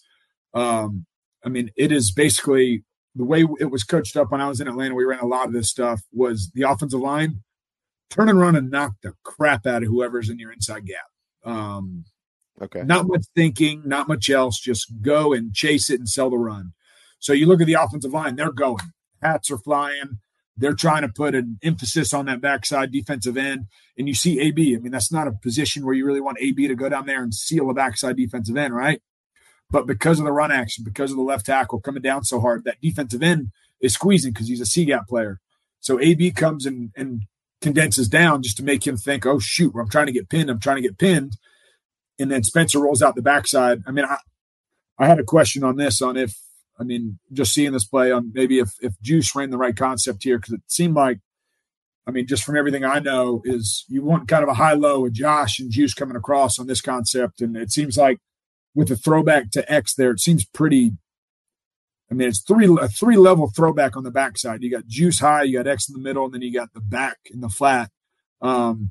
Usually when you see this concept, you see where it's a high-low on both sides, where here you would be reading if X was across, or not X, if Juice was across the field on the other side, you'd be high-low in that corner safety. But who knows? Maybe this is a concept I haven't seen where you kind of flood the backside, but usually it's flood play side. But I mean, this is a perfect play call, perfect setup, and if you're more efficient running the ball, you have this in the third quarter, you have this in the fourth quarter, you have all this stuff. But if you can't run the ball, defense can sit back and say, I'll give you 4 yards, and we'll make the play. So, I mean, it just goes into the emphasis of running the ball, getting downhill to be able to set this type of stuff up. This is early on, so here we go. I mean, AB, look at this matchup on a defensive end. That's not good. And then X just kind of stays the course. You see, usually I would think Juice would have cleared out the other side of the field, but maybe this is a new concept, and shoot, I like it, though. It did work, and I thought it was one of the more unique plays that was run by the Gamecocks on Saturday night as well. And then coming up here, or go ahead, Phil. You can go ahead and let it rip. But now that you bring up the Juice Wells situation, they're kind of being right above him after the play was completed. I don't know the difference, but it certainly makes. Yeah, I would have done more on the backside, just kind of seeing more of the concept stuff, but. Either way, that's a first down Gamecocks that just get the ball to your playmakers. I mean, that was getting the ball to X in space there. And one thing I highlighted here was Juju's 172 pounds, and Juju pushes Xavier Legette 8 yards more forward on this play. Yeah. And that's what are your thoughts on Juju, by the way, as a football player? What do you like about it? From an instinct standpoint, he's just a really good football player. He's a little undersized, but he plays with a big old heart. I mean, 172 pounds here, and just basically grabs X and says, "Let's go. We're not done yet." You can win with guys like that. I'm a huge fan of Juju. Good patience, good football IQ.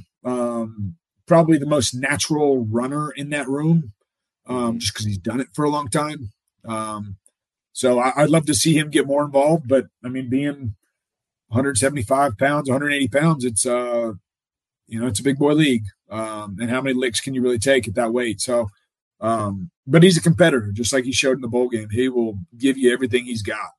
I mean, look at him.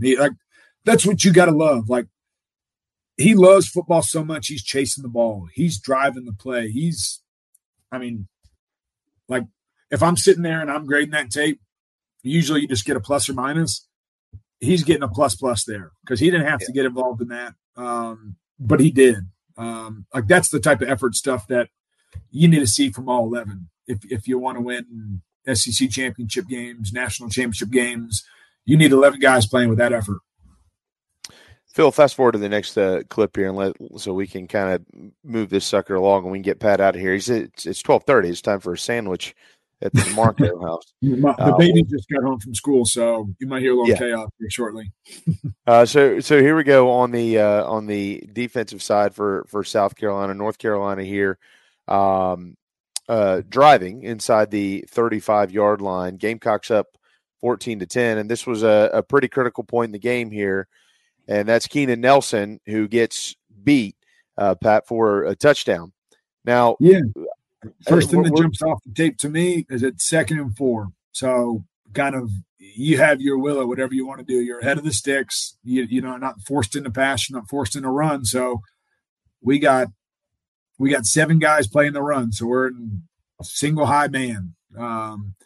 And you better buckle up. You better play big boy ball here because nobody can get past you here. And Keenan has outside leverage. He's in a great spot. And it goes into the next view later, but you see that it's run action. So it's a full on RPO. Like, you see the lines blocking. It's not a flat out pass. This is RPO. He's reading. And this receiver just goes and steps on his toes, gives him an inside nod and just beats him outside. I mean, you have to play to your leverage. And I'm sure T. Gray and Clayton White, or all those guys are telling him, you got outside leverage. We have you lined up on his outside half. You can't get beat outside. Like, that is your only job. If you force him inside, there's no play on the ball. But 2nd and 4, you're ahead of the sticks. You can kind of run at your will. We're in single high man. You're vulnerable in those spots, but because they're so efficient running the ball, we have to have an extra hat in the game. or an extra hat down there in the box. So, yeah, I mean, it would make our life on offense a lot easier if we could add that extra hat and make that box heavy so we could let our receivers run loose just like they did. 13:03 to go in the game here, Pat. South Carolina down 31-14. A third and goal. A touchdown would have been a big deal. Would have gotten into still a two-possession game, but it would have been 31-21. And, as the tape kind of goes here, we'll see that this didn't work out. They ended up needing to kick a field goal here. And literally the reason this play is on the screen is because this happened all day long to Spencer Rattler. Just a bunch of pressure, tried to get out of there and couldn't get out of there. And it's really more about protecting the quarterback in this clip here, Pat. What was it that was so consistently and persistently good for the Tar Heels up front? I mean, I think they played with speed up front. They really put a lot of stress on those tackles. They went and set a tight edge and set it quick. I mean, on that play right there, we were in a 6-man pro, so that means we had the five offensive linemen and Juju in protection. And they brought 5, so they blitzed a backer, and they were in man coverage. And you see, I mean, number 77 there, I think that is that Fugar? He just drops his head a little bit. I mean, it's a tendency that a lot of players have, and it's hard to do, especially when you're going against a really good premier pass rusher there. But if he holds up and just makes that guy run the hump, Spencer steps up here, and I mean, you look here. I mean, got a guy wide open. Omega Blake wins, but he wins late. I mean, a big emphasis in football. That's Omega in the back of the end zone, right? Right there. Okay. But it's late, right? It's not. I mean, that route, everything happens faster in the low end. You have to win. You have to win right away. Now, if that pressure is not there, he spits it to Omega and he's wide open. But you look, Omega tries to get inside, doesn't get inside, throws him back out, goes and wraps around him. I mean, you're probably a second and a half late there, and that's the type of game it is, especially down here condensed. But I mean, you look there. I mean, Vershawn got a little top heavy too, and he dropped his head. So I mean, it's week 1, right? No reason to panic. But this is all stuff that can get cleaned up. I mean, Spencer steps up in the pocket. He does what he's supposed to do. But and honestly, he might have broke that tackle from 25, but 0 fell off and was able to clean him up too. So yeah, I mean, that's a pivotal point. You have to score touchdowns in the red zone. Especially in low red. You get inside the 10, you need 7 points. You get inside the 30 and you sit there and you say, we need to walk away with at least 3 here. But when you get inside the 10, you say, I need 7. We were, I think in the second half, we were down there in the red zone 3 times and walked away with 3 points. So that's not winning football. And it equated to a loss. But as Coach McDermott in Buffalo said, and I know a lot of fans don't want to hear this, you either win or you learn. And that's a big thing. Sitting there as a player, I was like, yeah, funny, we just got our ass kicked. But it's true. I mean, there's so many learning points to all this stuff, and I'm sure that the coaches have watched this 100 times, and they've probably been sick to their stomach at times watching it.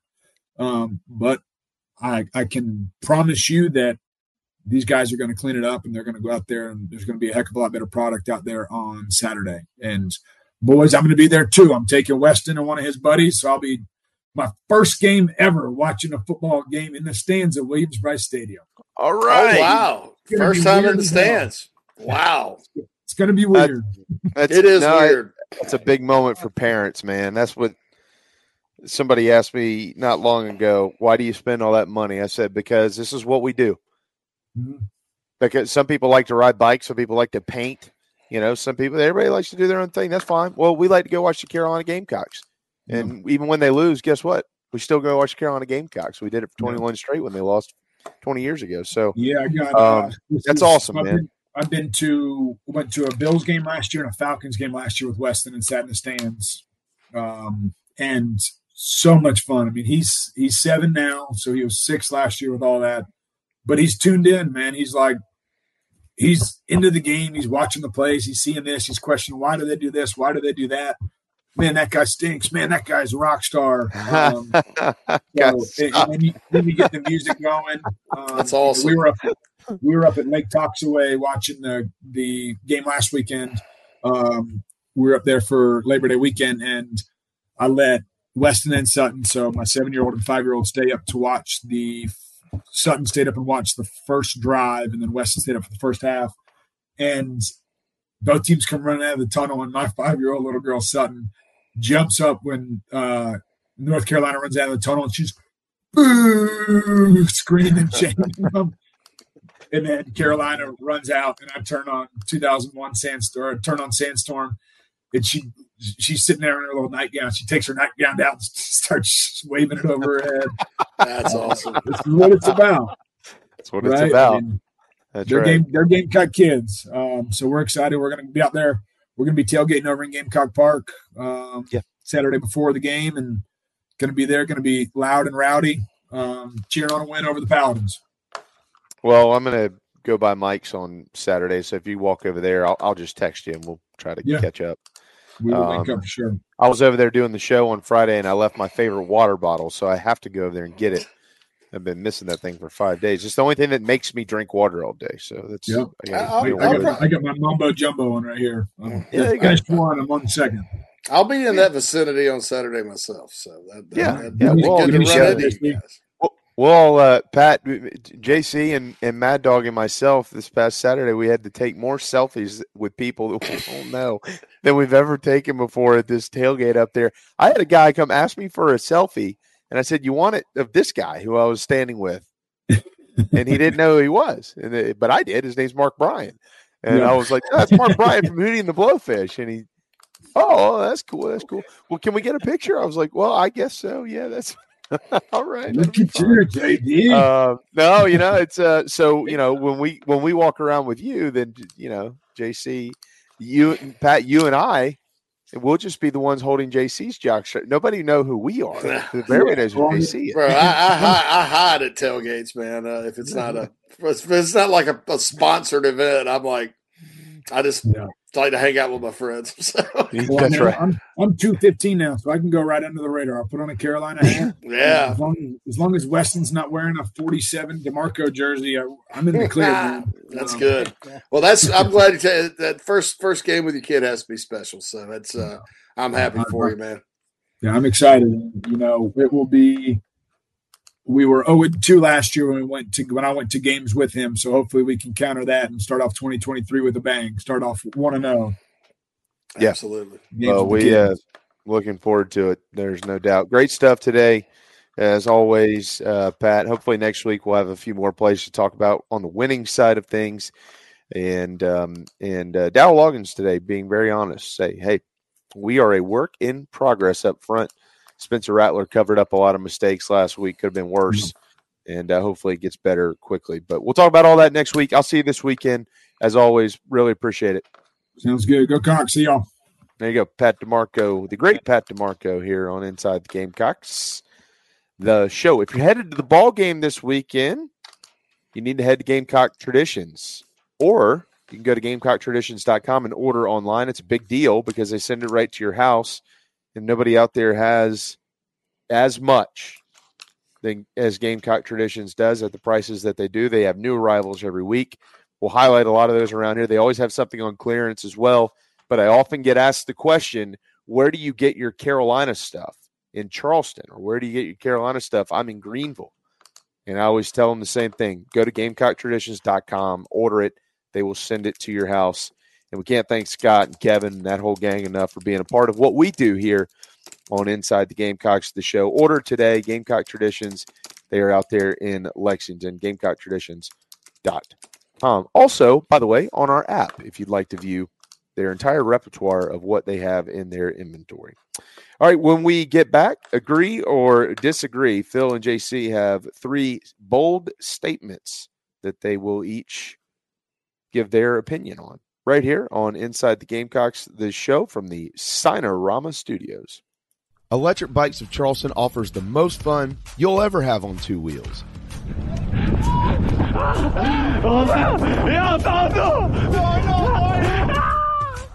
Magnum, Velotric, Aventon bikes, and more. And they sell to consumers all across the state and offer outstanding warranties and service after the sale. 5 levels of pedal assist plus a throttle help you handle the southern heat better, but still get great exercise. Bikes are available all ages and sizes. ElectricBikesCharleston.com or stop into their store in Mount Pleasant. Electric Bikes of Charleston, powering Inside the Gamecocks, the show. Bikes are Charleston! Electric Bikes in Charleston! Electric Bikes in Charleston! Electric Bikes in Charleston! Electric Bikes in Charleston! Golfers and wannabe golfers, former Gamecock golfer Meredith Taylor is now a full-time golf instructor in the Midlands of South Carolina. In-person golf lessons are held at the Country Club of Lexington. Half-hour, hour, on course 9 or 18 holes. And if you're outside of South Carolina, Meredith conducts virtual lessons. Just send in your golf swing for analysis. Gift cards are available for in-person 1-hour lessons. Connect on Twitter at Mayor Taylor and find her online at McKellarEnterprises.org. Her email is on the website. Schedule your next lesson today with Meredith Taylor, former Gamecock golfer. Down here in the South, we don't always see eye to eye. While our taste in college football teams, or what sauce, if any, goes best on a rack of ribs, or what to mix with our Dixie vodka might be up for debate, we can all agree there's nothing better than a Southern tailgate. And like our favorite college teams, our ingredients come from small towns and big cities. They're grown in Southern soil, are crafted by Southern hands, and proudly represent the South in our backyard and beyond. So raise a glass of Dixie Southern Vodka to celebrate being made in America and raised in the South.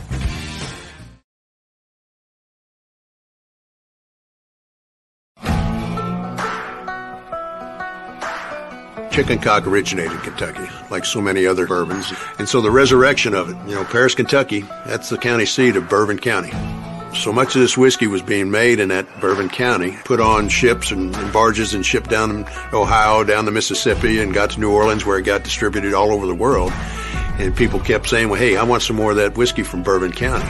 And so that's how bourbon whiskey got its name. And chicken cock originated actually in Paris, Kentucky, which is today Bourbon County. If you're in the upstate of South Carolina and are in need of residential real estate services, Cindy Bass Searfoss of Caldwell Banker Kane is for you. Ask her about the village at Creekside, all of her listings in my hometown of Spartanburg, South Carolina, right there on Daniel Morgan Avenue, married to a lifelong Gamecock fan. And many of our listeners have already bought homes from her and been 100% satisfied with the detail and care she uses. Cindy Searfoss, 864-414-5271, Caldwell Banker Kane in the upstate for your real estate needs. Building your dream home is often just that, a dream, and sometimes a nightmare. But at the Barndo Company, they commit to quality and build without sacrifice. Customization, open floor plans, limitless flooring options, maintenance-free and easy installation perks, and affordability are just a few reasons why they've been named one of the best builders in the U.S. Believe in your dreams. Visit thebarndominiumco.com. That's thebarndominiumco.com. The Barndo Company. Gamecock owned. Gamecock operated. Hey everybody, this is Mo Copper from Carolina Football. The show is painted garnet black every day by a couple of painters. Go to letmepaintsomething.com to check them out. Go Cox. 10% off for military repeat customers or mention the show. Interior, exterior painting, fencing, cabinet staining, concrete painting, popcorn ceiling removal, and more. 803-522-6832. Letmepaintsomething.com. The preferred sign partner of Gamecock Athletics is Signorama Columbia, and they should be yours too. A full-service sign company that handles design, production, install, and service, Signorama Columbia has helped to bring to life the perfect vision for so many all across South Carolina. Owned and operated by proud Gamecock alumni, they can handle all types of signage, including interior and exterior, vehicle graphics, and more. Go to Signorama.com and find the West Columbia location, or call them at 803-407-9284. Bring your brand to life with Signorama Columbia, and go Gamecocks!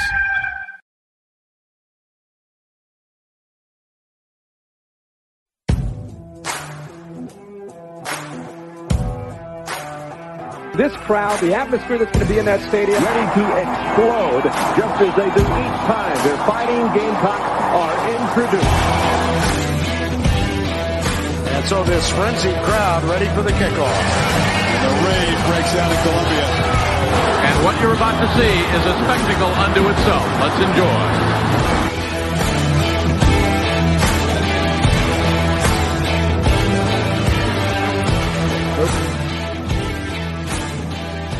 All right, Phil. Like Saturday night. Oh, yeah. At Williams-Brice Stadium. Whoa. Oh, wow. We got big real quick. Yeah, Holy that's smokes. right. All right, 12:47. Welcome back inside the Gamecocks, the show. That's what people said about me when I moved to Chicago. You got big real quick. You got Oh, man. By the way, I had a good time hanging out with you two goobers for a couple of days up in Dude, it's on again this weekend, Jamie. Yeah. But that's it's on again this weekend and perhaps the next. I mean, I don't know, but it's on. This season, it's on. I'm only coming up Saturday for the game, coming back after it's Saturday night because my family leaves the following Friday for 10 days, so I won't see them for a while. No. And so I'm just going to go up to the game and then come back afterwards. Not spending the night this weekend.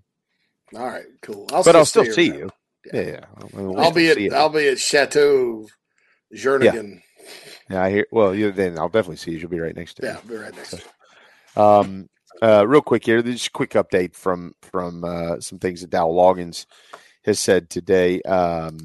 Basically talking about the intensity and how it's been up this week. They're big on pride. They're working on that. Talking about the run game. He says screens and 3-step drops can also kind of be a run play. If that's kind of the way of the NFL, if you know what he's talking about there. But they're looking at everything, scheme, personnel, running back by committee, the whole 9 yards. On UNC claiming, I know somebody, JC, was asking your opinion earlier. Why don't we just ask the opinion of the offensive coordinator who was asked about it today by David Cloninger? Dow Loggins said that there were probably a couple of plays that some tendencies that were tipped to the Tar Heels, just as they are in every game, pretty much any team out there. But mostly when they were down 17 points, of course, it was going to be a pass play. He said there were other times when defenders had their finger in the air for a pass play and Carolina ran it. So that's probably a little bit blown out of proportion. And then he went on to say, as much as we self-scout, it was my first game, our O-line coach's first game, and a lot of players' first game. And he specifically says here the UNC comments on that have been overblown. So there you go from Dow Loggins. Whenever a team appears to know what's coming, I mean, I've seen this so many times. Defensive players in the postgame will say that. I've heard Carolina players say that before. We knew it was coming. And look, I'll say this. Gene Chizik prepared quite well. And you got to tip your hat to Gene Chizik. I mean, it's been a while since old Gino's dialed up a pretty good defense, right? What, Texas back in the day? But, hey, he's a veteran coach, and you can tell they worked awfully hard on it all summer and knew where to attack Carolina. I don't think it's scheme versus scheme so much as if they were tipped off by something, I think. And people ask about Freddie Kitchens, personnel tendencies. Like, okay, well, watch 55 because he may do that. I'm not saying Ja'Kai did this. Just, for example, pick a number, 62, whatever. Watch 63. He may move his toe this way when it's pat, because as a coach, if you're around a program for a while, you watch them practice every day, you pick up on that. So if there were any kind of tendencies they picked up on, it was individual players, not so much the scheme. And that's hard to coach out of some. I mean, it's hard to, you got 11 guys out there, but I don't think anything to do with the scheme, and a lot of folks, myself included. I mean, we all kind of look at it sometimes through the Xbox lens where, okay, this guy, this call versus this call works based on this, and everybody does the same thing. You keep in mind, these are 11 individual players out there, as Pat pointed out. By the way, that was a great segment, by the way. Just wanted to say that. I'm glad we were able to pull that off with the video, too. Yeah. Mike mentions in the chat box draw play. I think draw play could work. Draw play could work. One of the things yesterday is like, throw a draw in, just keep them off balance. I don't know. I have a feeling that we're going to see some stuff this weekend that we did not see Saturday, just because this offensive coordinator has been around the block a few times. Maybe not in college, but he has on another level. Yeah, I think you're going to see more players, Bill. I mean, I got look more in the NFL. If you don't play well, they put another guy in there. Yeah, I think Dowell's going to be fine. There's a lot I liked a whole lot more than I did not like. A lot of it's execution and all that good stuff. Speaking of execution, if you guys want some high end clothing to go to the game, you want to go in style, you want to look snazzy like the three of us did on Saturday, go check out Perry at Britain's. Walk in there, talk to him. Perry is not online. You have to go in. You can call him up. He can hook you up. He can mail it to you. But it's right there on Divine Street. We are dressed by Britain's. Not every day because we have to do laundry. But most days we're dressed by Britain's right here on Inside the Gamecocks the show. Certainly thank Perry for his support, not only of the show, but Carolina Rise and all the other stuff he does. So go by there on Divine Street in Columbia, see Britain's. They got some really, really swanky stuff. You got the cocky Shane Beamer. If you watch his coaching show, Britain's dresses him for every single coaching show every Sunday. So I did want to mention him. Perry's a good guy. In fact, he is just as disappointed in the loss this past weekend as the rest of us. Wasn't too happy. So there we go with that. But let's do a little agree or disagree. Perry, for what it's worth, by the way, you dressed all three of us for our dinner at Duckworth's on Friday night. JC and I looked like twins, and Phil looked better than both of us. So yeah, it was almost triplets because Phil almost wore. They're like the three amigos. Yeah, we all have the cocky polo. We almost all three wore that out to Duckworth's. It's like the Hangover. We're the three best friends that anyone ever had. That's right. By the way, shout out to Coach Joey Mills from Cheraw, South Carolina. That's right. Saw the Mills family there, and good people. North Carolina fans, but good people. All right, Phil, agree or disagree? It's our ever increasingly popular segment that we do every Wednesdays, taking the U.S. by storm. We'll start with you. Juju McDowell will receive the majority of the carries this week against Furman. Agree or disagree? Disagree. Phil disagrees. Carries specifically, right? Yeah, no. Carries, not yards, carries. No. Phil disagrees. Okay, that is going on the Juju McDowell bulletin board. Phil does not believe in you. Okay. All right. Down to JC. JC, again, these are bold statements, not true or false. JC, the defensive line is as big of a concern as the offensive line. Agree or disagree? Disagree, but not by much. Right, yeah. It's close. Now, look, I've watched these guys play for 3 years. They need to step it up. I mean, bottom line, they're all individually talented enough to play better. Hey, I'm going to be honest. I see it with Zach Pickens in the NFL. I mean, he's playing I've had better. Enough. I mean, I've had enough. I mean, step it up. I've had enough. These guys have been really talented the last few years. And every year we get excited about another big timer that they sign there. And I just continue to feel like they underperform. And I don't know what the answer is, but I know when they go to the NFL or when they go to other schools, they perform well. And it's past time. I mean, this even on down years, this school has a tradition of having guys that get to the quarterback. They've put tons of them into the NFL. That's enough. Go do what you're supposed to do. Maybe we'll see some of that starting this weekend. All right, Phil. Spencer Rattler will throw for 300 or more yards again this week versus Furman. Agree or disagree? I faded him last week, and he threw that on his bulletin board and proved me wrong. So, no, I think he throws for more than 300 against Furman. Agree. Not that it's going to be an easy task. This is an experience-laden team rolling in here on Saturday. Yeah, no question. But I think we see the game plan kind of lend itself more to Spencer slinging it than we do the ground game. All right, JC. Xavier Legette is wide receiver 1. Disagree. I still think it's Juice Wells, but I think he's wide receiver 1A. And they're different guys. I mean, you got. Well, then that's wide receiver 1, and you agree. you got those two on the outside, and then you got if you're 1A and 1B, that's still 1, dude. So you're agreeing or disagreeing? Disagree. Is he 1 or 2? I'm not putting him ahead of Juice. I'm just not. I mean, that's one. Xavier's caught 16 balls his last 2 games, though. Think about that. The catch total for the last 2 is Xavier Leggett 16. You know Juice what else? Wells 5. You know what else is 16 the last 3 games? Number of sacks Spencer Rattler has gone down. That's atrocious. It's been a problem. It hasn't gotten any better. Okay, all right. So you are going on the Xavier Leggett board of I don't believe in you. Okay. All right.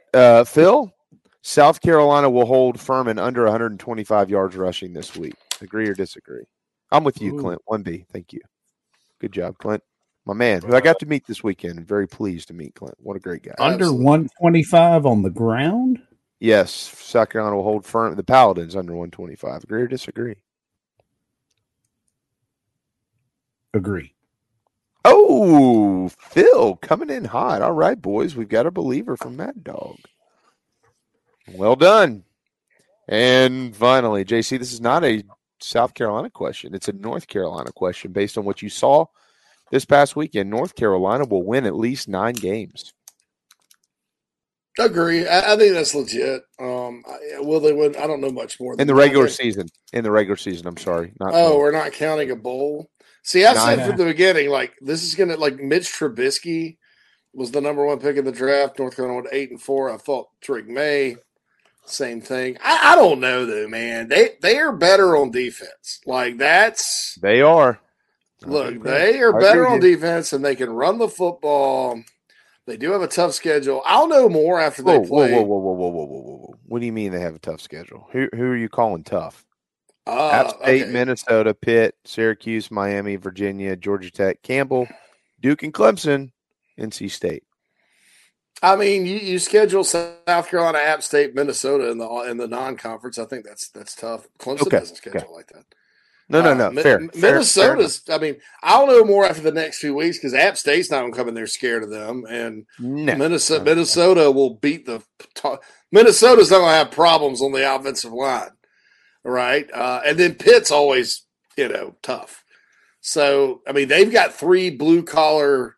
We're not afraid of you. Tough. If they start 4-0, then absolutely. I mean, because.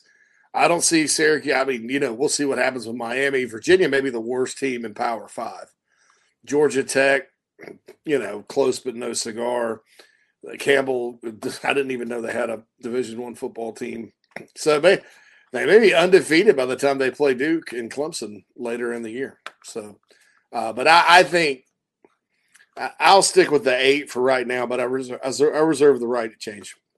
If they start 4-0. Bill, I think they will win at least 9 games. I think North Carolina and Florida State are going to play for the ACC championship. So there's my bold prediction on September 6th. I'd like to see it. Yeah, you'll have May and Travis for an ACC title, and they don't play in the regular season, so why not play it in the title game? Well, Clemson going to be. No, they're not going to be in the title game. Stuffing their faces full of turkey. That's they do. They lost to 0-1. They're 0-1 in their league. Carolina has not played. Carolina still got a shot a couple of weeks from now to shock the world and start 1-0. By the way, hey, the Georgia fans got after Bobo pretty good in the first half the other day on Twitter. Yeah, because they only had 106 yards against Tennessee Martin. They kept running it and getting stuffed, and they're like, I just Bobo. Well, you respect this Bobo. Where's Todd Monken when we need him?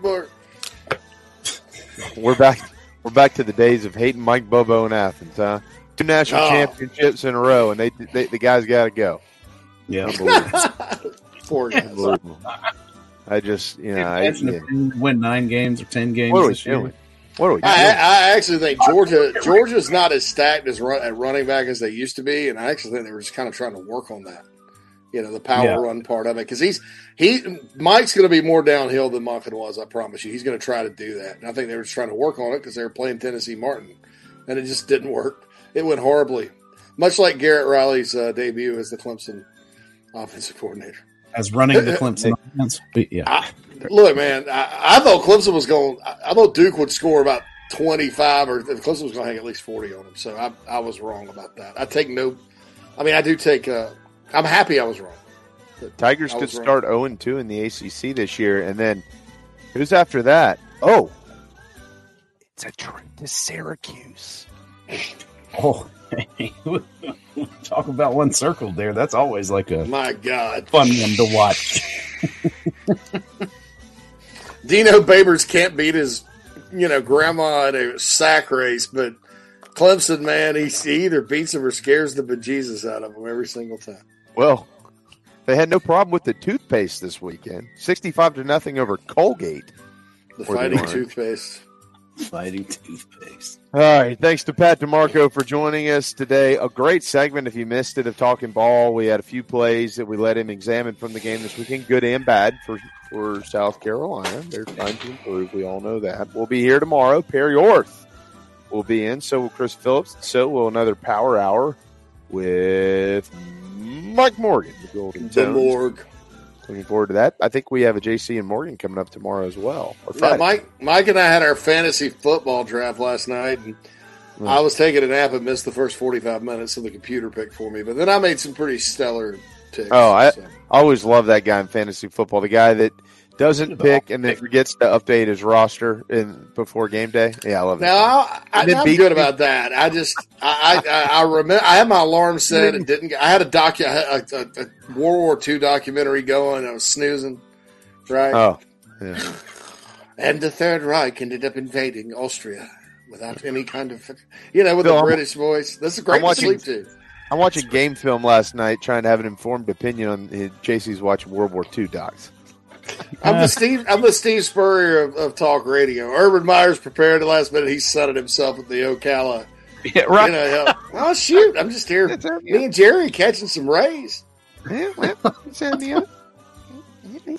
check these boys out. All right, we got to get out of here, but we'll be back tomorrow at 11. We certainly are looking forward to that. For Phil and JC, we are served by Chicken Cock Whiskey, built by the Barno Co., and always live from the preferred sign partner of Gamecock Athletics, the Sinorama Studios. We'll see you tomorrow at 11 right here. Make sure you've downloaded the Chief Sports app. It's free, and it's awesome. Link in the description.